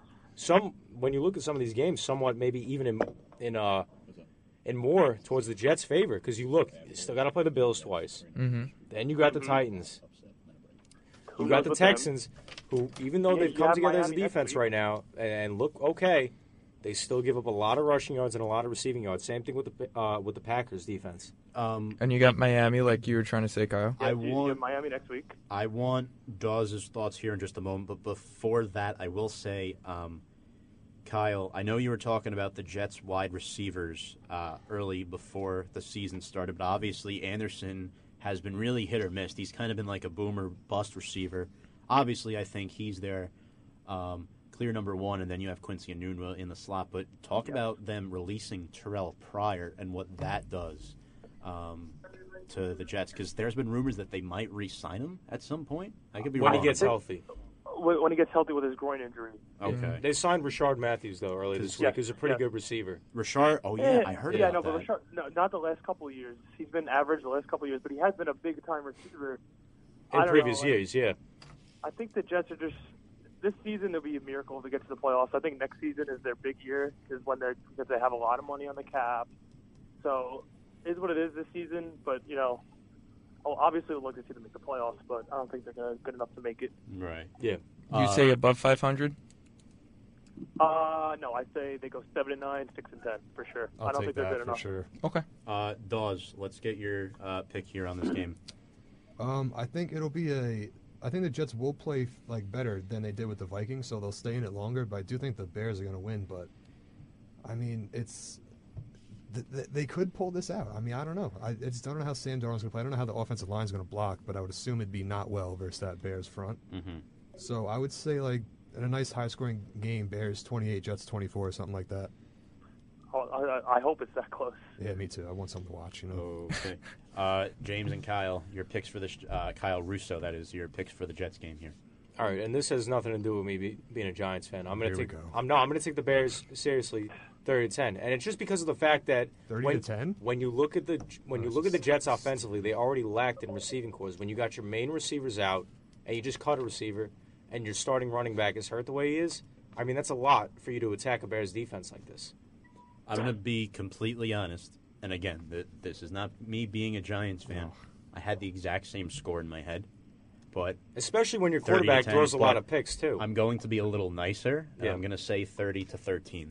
Oh wow! I mean, you're just so generous. Wow. You said a little nicer. Wow, you did. I do think the Jets have had a decent season. Without a doubt. They have been overachieving in terms of what people expected. Yep. But I think this is good for the franchise in the long term.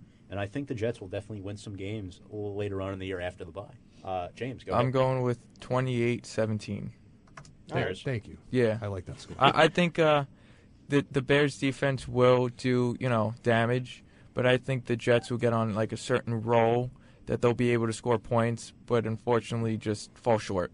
Kyle Earhart, before we let you go here, we talked about the Jets, so everybody here picked the Bears, correct? Yeah. Sadly. Earhart, what is your thoughts on the Giants? I gotta know. I want your 2 cents on these Giants. And if you want to hang up the phone, you can. I'll understand. I don't want to hang up the phone. He's coming in hot. Hot take. Listen, it's not a hot take. I still stick to my guns and think it was a mistake for the Giants to draft Saquon Barkley and not a quarterback. Because now you're seeing it with all the Giants fans starting to turn on Eli Manning. And I know it's the offensive line too. It's a mixture of everyone. It's receivers, it's the offensive line, it's the quarterback, it's everyone. And whole offense is a shamble besides Saquon Barkley. But I think they set their franchise back a couple of years now because now they have to rebuild. And as you're seeing, as trading Snacks, trading Eli Apple, the Giants are starting to rebuild now, kind of what the Jets did. So Facebook Live, Kyle Earhart is saying that the Giants are setting themselves back by taking Barkley instead of a guy like Darnold in the draft. Or just any quarterback. Or just any quarterback. See a rebuild. Okay. I completely understand Kyle's viewpoint, and he may very well be right. I will still disagree, only because it's so hard to pass up on Barkley. And I completely understand why the argument still stands that the Giants should take a quarterback. Yeah. But, look, I'm not going to turn on Eli. I'm going to stick to my guns and say that, Eli will not be the quarterback long-term here in New York, but I respect this. I mean, he is my favorite athlete of all time, and there's no secret to that. Everybody here in the studio knows that. Correct. So it's just one of those situations where, all right, Eli has 2 years left. They owe him all this money. They drafted Lauletta, who is still he's still an unknown. Do you think Lauletta may emerge late in the season and maybe earn this role next year with Eli as the backup, since he does have 1 year left on his contract? I think the Giants should do that. Will they do that? That remains to be seen. But the Giants, the Giants have so much respect for Eli Manning, and all what he's done with the franchise, winning the 2 Super Bowls. Yeah. And and I feel like I know last year we had the same discussion too with Giants fans. Oh, should Eli start? Should we discredit him, take him off the bench, put him on the bench? In my opinion, once the Giants are 1-9 or already have 9 losses, 8 losses, I love it. At that point. Kyle, I completely agree with you. I said a couple weeks back, I said once we hit that bye week, I didn't think that we were going to beat Atlanta. We didn't. And honestly, especially with now trading Snacks away and Eli Apple, I really see no hope in this Redskins game. I think as soon as the bye week after we come back, we can see a new quarterback behind that offensive line for the New York Giants, really. Yeah. And it's only a matter of time before Odell turns to the locker room, too, because he's the worst. Oh, come on, man. I couldn't agree more. Come on, I was rooting for you. Everything was said humbly, respectfully. And Kyle Earhart is 1,000,000% right. On that note, Kyle Earhart, thank you very much for calling in, and we hope to have you back again next week. Thank you very much. Thank you, guys. Have a good night, guys. Take care, buddy. Bye. I love you. On that note, we got to end it on a good note. That was a bad note. That was Kyle Earhart from Huntington, New York. James, you have a comment? Beautiful job, Kyle Earhart. Yeah. I loved... Kyle has been a fill-in on the show. We hope to have him back on the show soon at some point. But that's our thoughts on the Jets. Before we go to break here, we are going to review and preview some of the big games. We'll go over our picks from last week. So, the lock, Kyle Russo had the Los Angeles Rams winning. He was correct. He had the Bears and the upset over New England. You go 1 for 1. Chris had the Atlanta Falcons winning. In his lock, he was correct. And Klimaszewski had the Bengals in his upset. He was wrong because they lost to the Chiefs. Mike, you had Detroit in your lock. That's my lock, of course. You were correct. You had the Browns in your upset. That didn't work. Yeah, it did not work. Almost I had the Vikings in my lock. I had the Saints in my upset over Baltimore. I was correct. Was that an upset? It was. Not an upset. It was on the line. It was on the line? I will bring this up. Drew Brees has conquered the NFL. Yeah. Drew Brees, I'm pretty sure, is the only quarterback in NFL history beaten all 32 to teams. beat every other team in the NFL. Not every other. He even beat his own team when he was with the Chargers, too. Yes, that is correct. Hats off to him. Yep. Drew Brees, right now, not even Tom Brady has beaten every team in the NFL. Yeah. In the regular season. Yeah. Correct. He can't because he'll never play against the New England Patriots. True. He can't even beat the Giants. Yeah. Ooh. So. Well, he's done that a couple times. In the Super Bowl. In the Super Bowl. In the regular season, he's done it James, twice. we got to get there first. Look, obviously, the London game, the Chargers and the Titans, Vrabel going for 2. I think that was a worse decision than Shermer's because if the Titans kick the extra point, they're going to overtime. They're winning the game because they have all the momentum. You had an offense that only scored 13 points up to that point. I don't think – look, there is a big stereotype. If you're on the road, go for 2 to win the game. If you're at home, kick the extra point to tie. Correct. But when you're in London, you have all that momentum. Kick the extra point, bring it to overtime because the Chargers were ice cold. Yeah. They were ice cold. And without Melvin Gordon, so they had no run game either. Right. Yeah. That's tough. New England finally gets their first road win of the season to improve to 5-2, beating the Bears. That was a great game. The Colts swamper the Bills 37-5, 220 rushing yards. That's the most by Indy since 2007. The Lions beat the Dolphins. Kerryon Johnson has been phenomenal for them. Vikings 4-2-1. I like that record, 4-2-1. That number just stands out to me. The Panthers scored 21 unanswered points in the fourth quarter. The Eagles blew a 17-0 lead in the fourth quarter against Carolina at home to drop to 3-4. And I'm going to be completely honest with you. If the Giants beat Washington this weekend, come on, man. They're only come on, two. Man. Hold on, hear me out. They're only 2 wins. I know. Behind in the win column. I know. Yep. As crazy as that sounds crazy. And there's winnable games in the second half of the season. I know. There are. But we won't win them. Okay. The 59-yard field goal in overtime by Chandler Catanzaro lifts the Bucs over the Browns. The Saints defeat the Baltimore Ravens by 1 point. Guys, Justin Tucker missed his first career extra point. He was a perfect 222 for 222. These things happen. Yeah. Justin Tucker is the best kicker in football, I think. Better than Gostkowski even. There's no doubt about it. Yeah. Correct. Yep. Obviously, Tucker is going to be kicking himself more than anybody. I don't think anybody's kicking Justin Tucker because it happens. They know how good he is. It's a shame. Yeah. He's too valuable to the happened team. At home. It stinks, but the Saints win 24-23. The Redskins beat the Cowboys 2017. They're first place in the East. The Rams destroy the 49ers. That was an interesting goal. 7-0 for the first time since 1985, and the Chiefs destroy Cincinnati 45-10. Kareem Hunt 3 scrimmage touchdowns. Seahawks, Steelers, Raiders, and Packers run a bye. Yes, they were. On that note, we're going to go over quickly the big games this week because after we do this, we're going to take our final break of the evening, and then we will talk some basketball. So the big team this season in the AFC is the Kansas City Chiefs, and the biggest MVP candidate right now is Pat Mahomes, first-year starter. Yeah. Sitting on the bench behind Alex Smith last season was the best thing that could have happened to Pat Mahomes because he learned from one of the best, not necessarily in the stat category, but leadership-wise. Smith never loses. Early on in Smith's career, he struggled in San Francisco, and he made a lot of bad plays. Yeah. But since coming to Kansas City, Smith has been near flawless in that offense, and that fit him perfectly. But Pat Mahomes has the most touchdown passes by any player in his first 8 games with 22 touchdown passes. Bravo to Pat Mahomes. I think he's been great. Yeah. He's having a very bright future ahead of him. Another team in the AFC that has surprised a lot of people after starting 0-3. The Texans are all of a sudden 5-3, but it's going to get a little tougher because Will Fuller tore his ACL. Just announced today he will be on season-ending IR. That stinks. But look, New England is 5-2. The Texans are 5-3 in first place all of a sudden. The Kansas City Chiefs, I'm not saying this has led to their, 6-1 start? Yes. The Chiefs have won all 7 coin tosses this season. My statistics professor up at Sacred Heart will love this.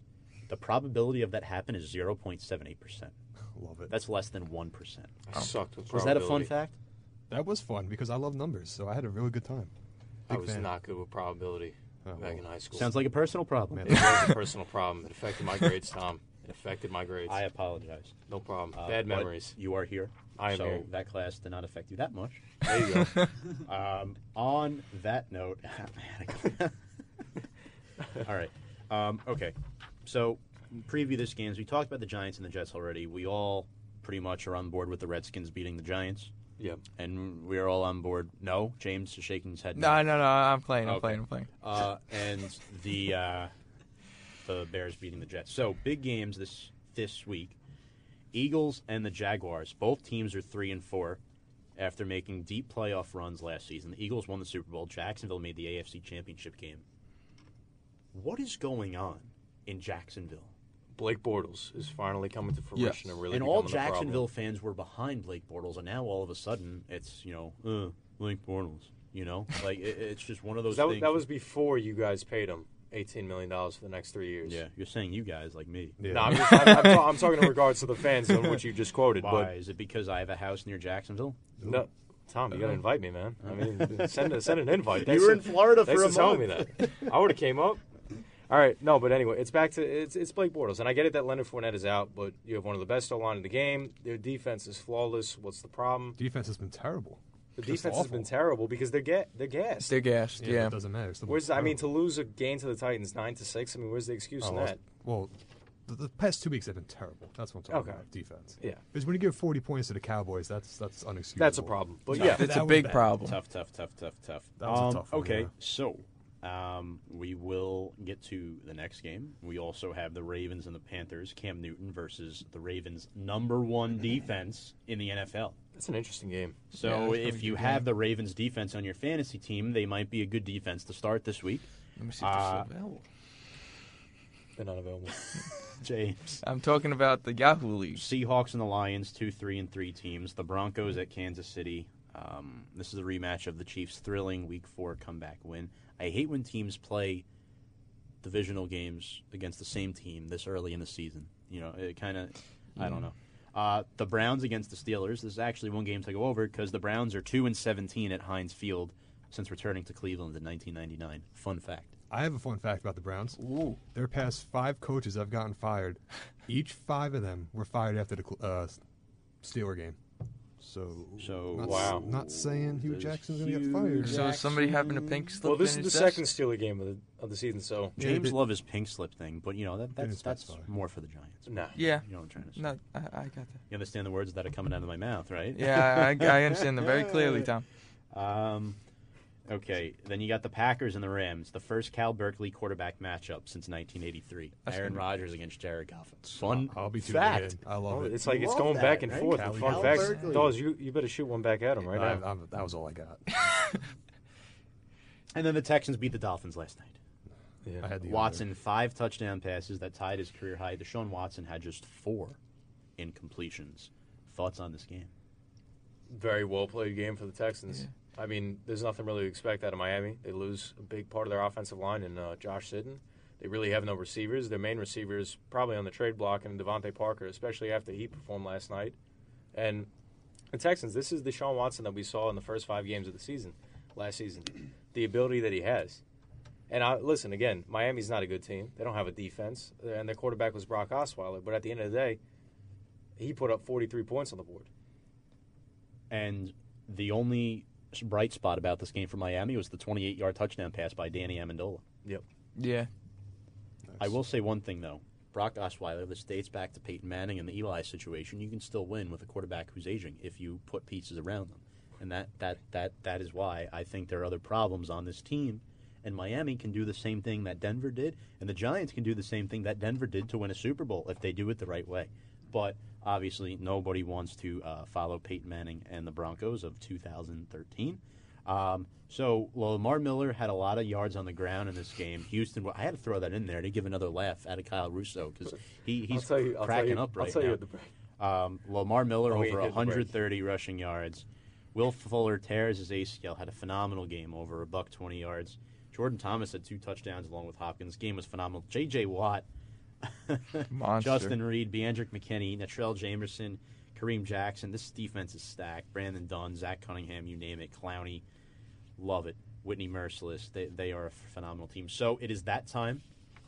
It is time to pick our one lock and one upset. So how this works, Zach, since you're here in the studio with us, basically we're going to pick each game, a lock and an upset, kind of like how we reviewed here earlier.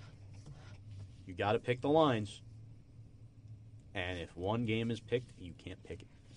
So basically, we're going to do a luck of the draw now, and I rolled the dice earlier today. And James, you're going to go first.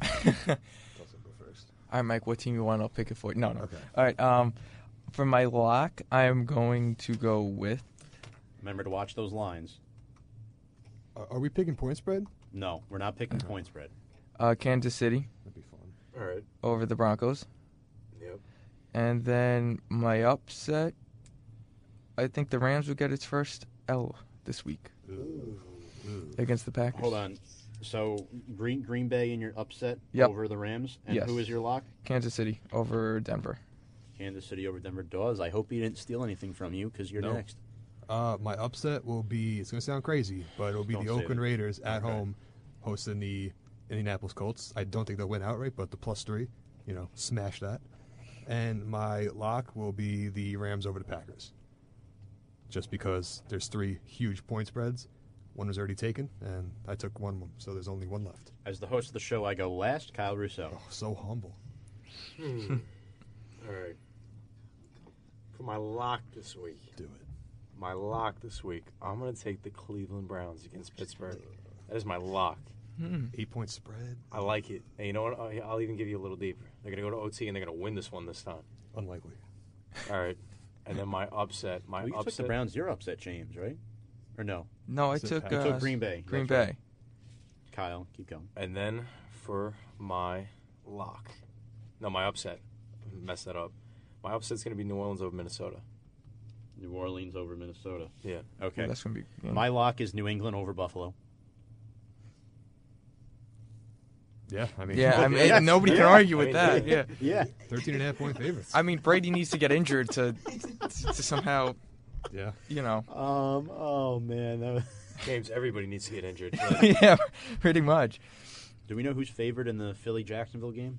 Jacksonville. Jacksonville is favored. I don't know if that's true. Wait, no. It's definitely Philly. It is Philly. It's So Philly by 3. That was my bad. I'm going Jacksonville as my upset. All right, there you go. Because they're at home. They're at London. They're at London. They are. I love the. They're the under home game. team. But you're in London. But you're in London. Well, They are London is labeled kind of a home as the field home advantage team. for them. That's On right. that note, we're going to step aside for a quick break. When we come back, we're going to spend the last 15 minutes of the show on NBA basketball. You're listening to Review and Preview here on mywcwp.org. Now back to Review and Preview on WCWPSports.org. How you feeling? You feel all right?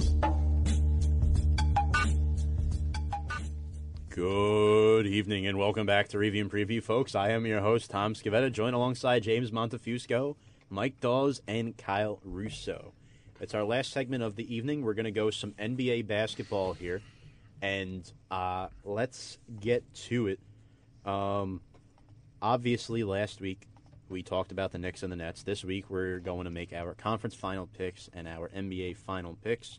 But I do have some stuff here for you guys that is not on the script to surprise you a little bit. Some of this stuff you may already know. Some of this stuff you may not. Obviously, with the Knicks, they declined to sign Porzingis to his rookie extension.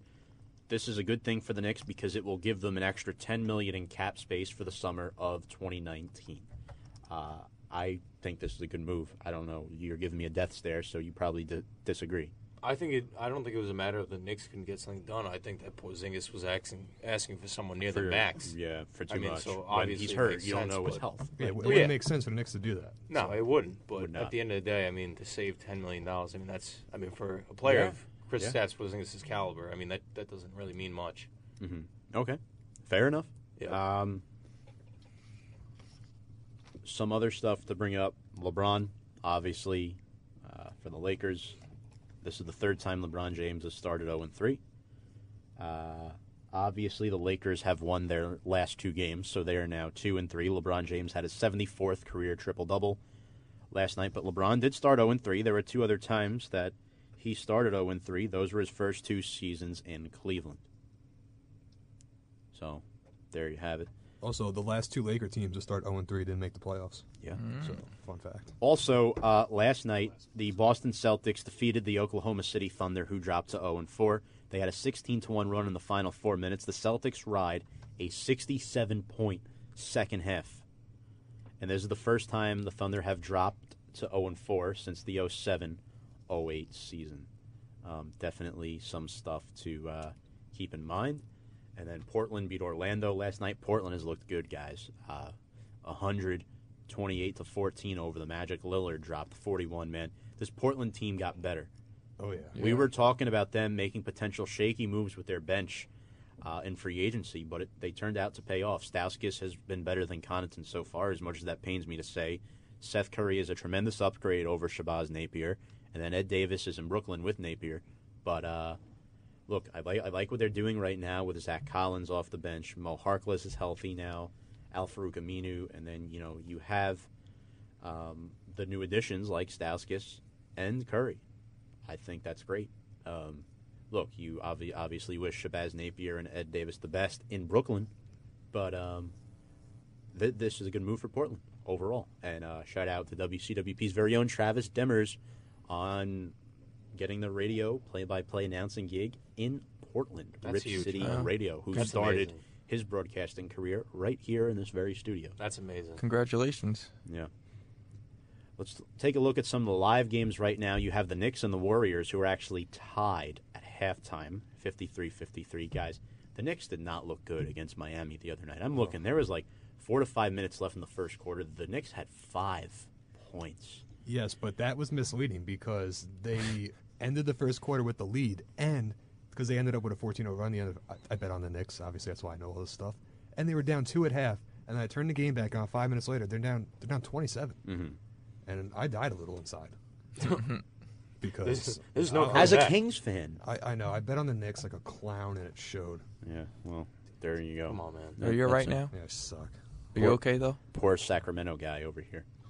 All right, so Frank Ntilikina, big news, getting his first career start at point guard tonight. Trey Burke moves to the bench, trying to shake some things up. Obviously, Ron Baker took that elbow by Noah Vonleh, 2 hard-nosed players, that collision. Ron Baker always seems to get the short end of the stick with those. He always gets hurt for his hustle and his stat points, and he's won over Dave Fizdale. I don't know if he's healthy tonight to play, but No, I don't think he is. I think he's going to get the night off. Yeah. So Baker is out tonight. Yeah. Mario Hezonja has been a great addition in free agency. Yeah, surprisingly, he's been a big scorer for them, too. I think, yeah.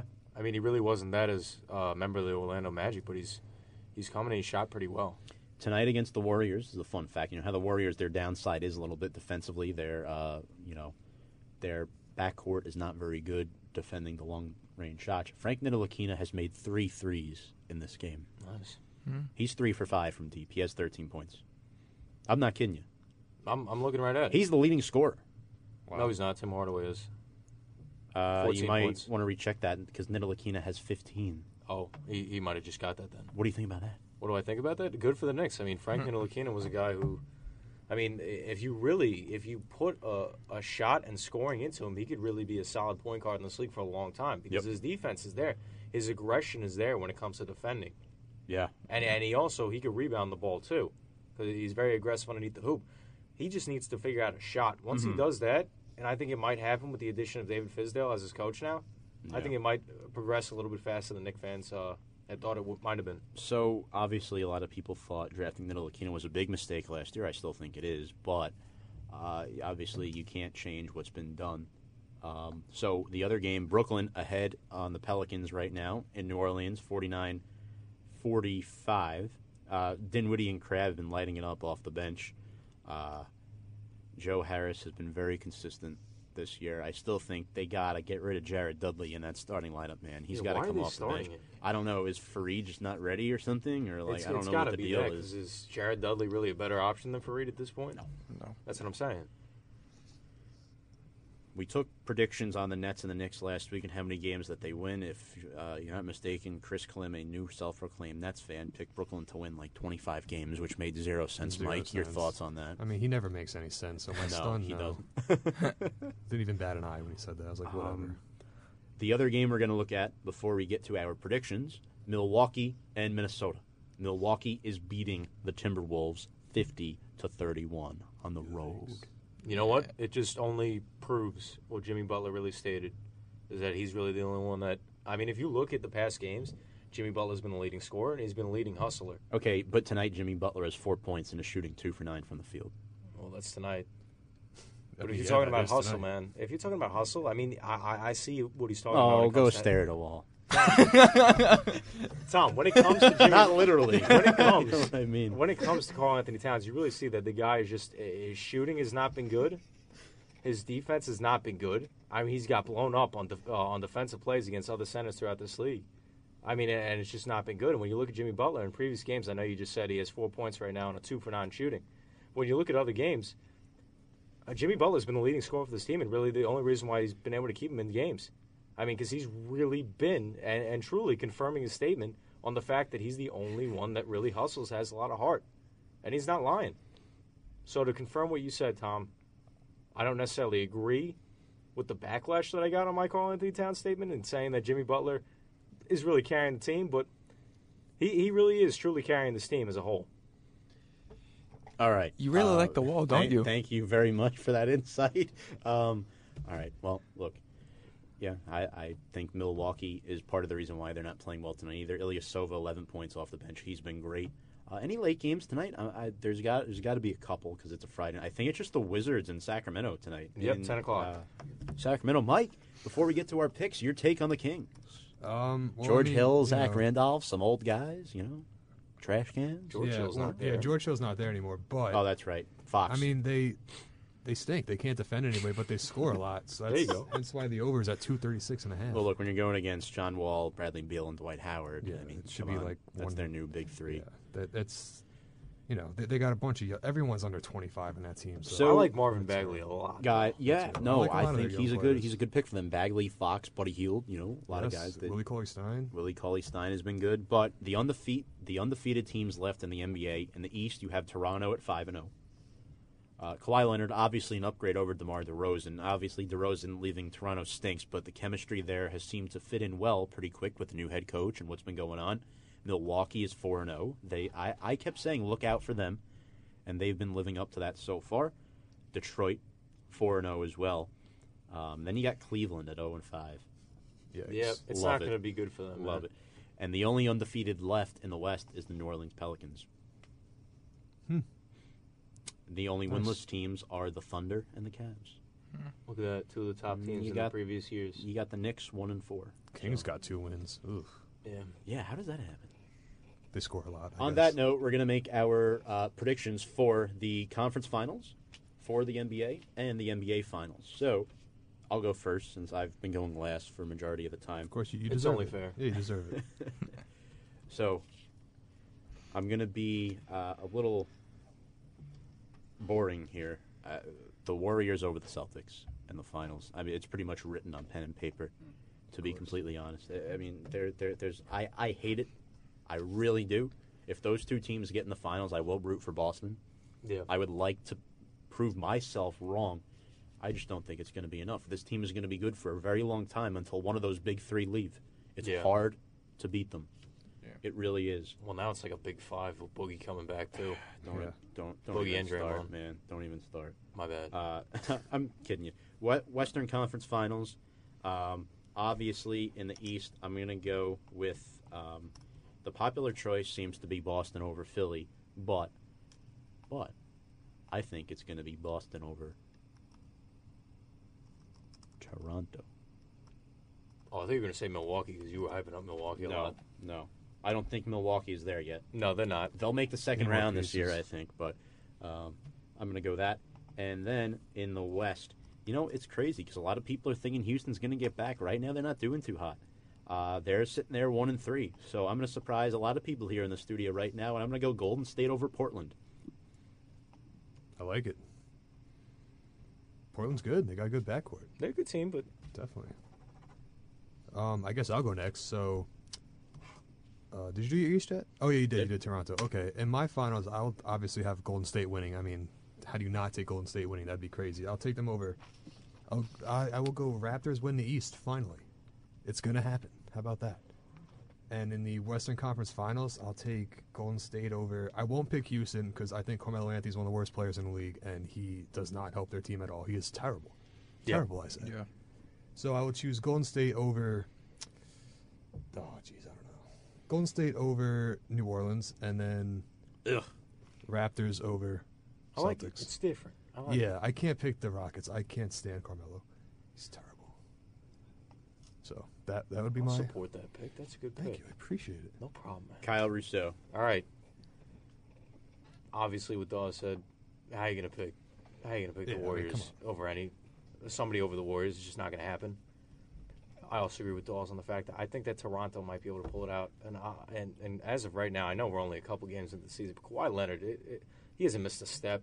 If anything, he looks better than he did, to be honest with you. Mm-hmm. And then in my Eastern Conference Finals, I'm going to go Toronto versus Boston. Again, kind of boring. Toronto over Boston? Toronto over Boston. Nice.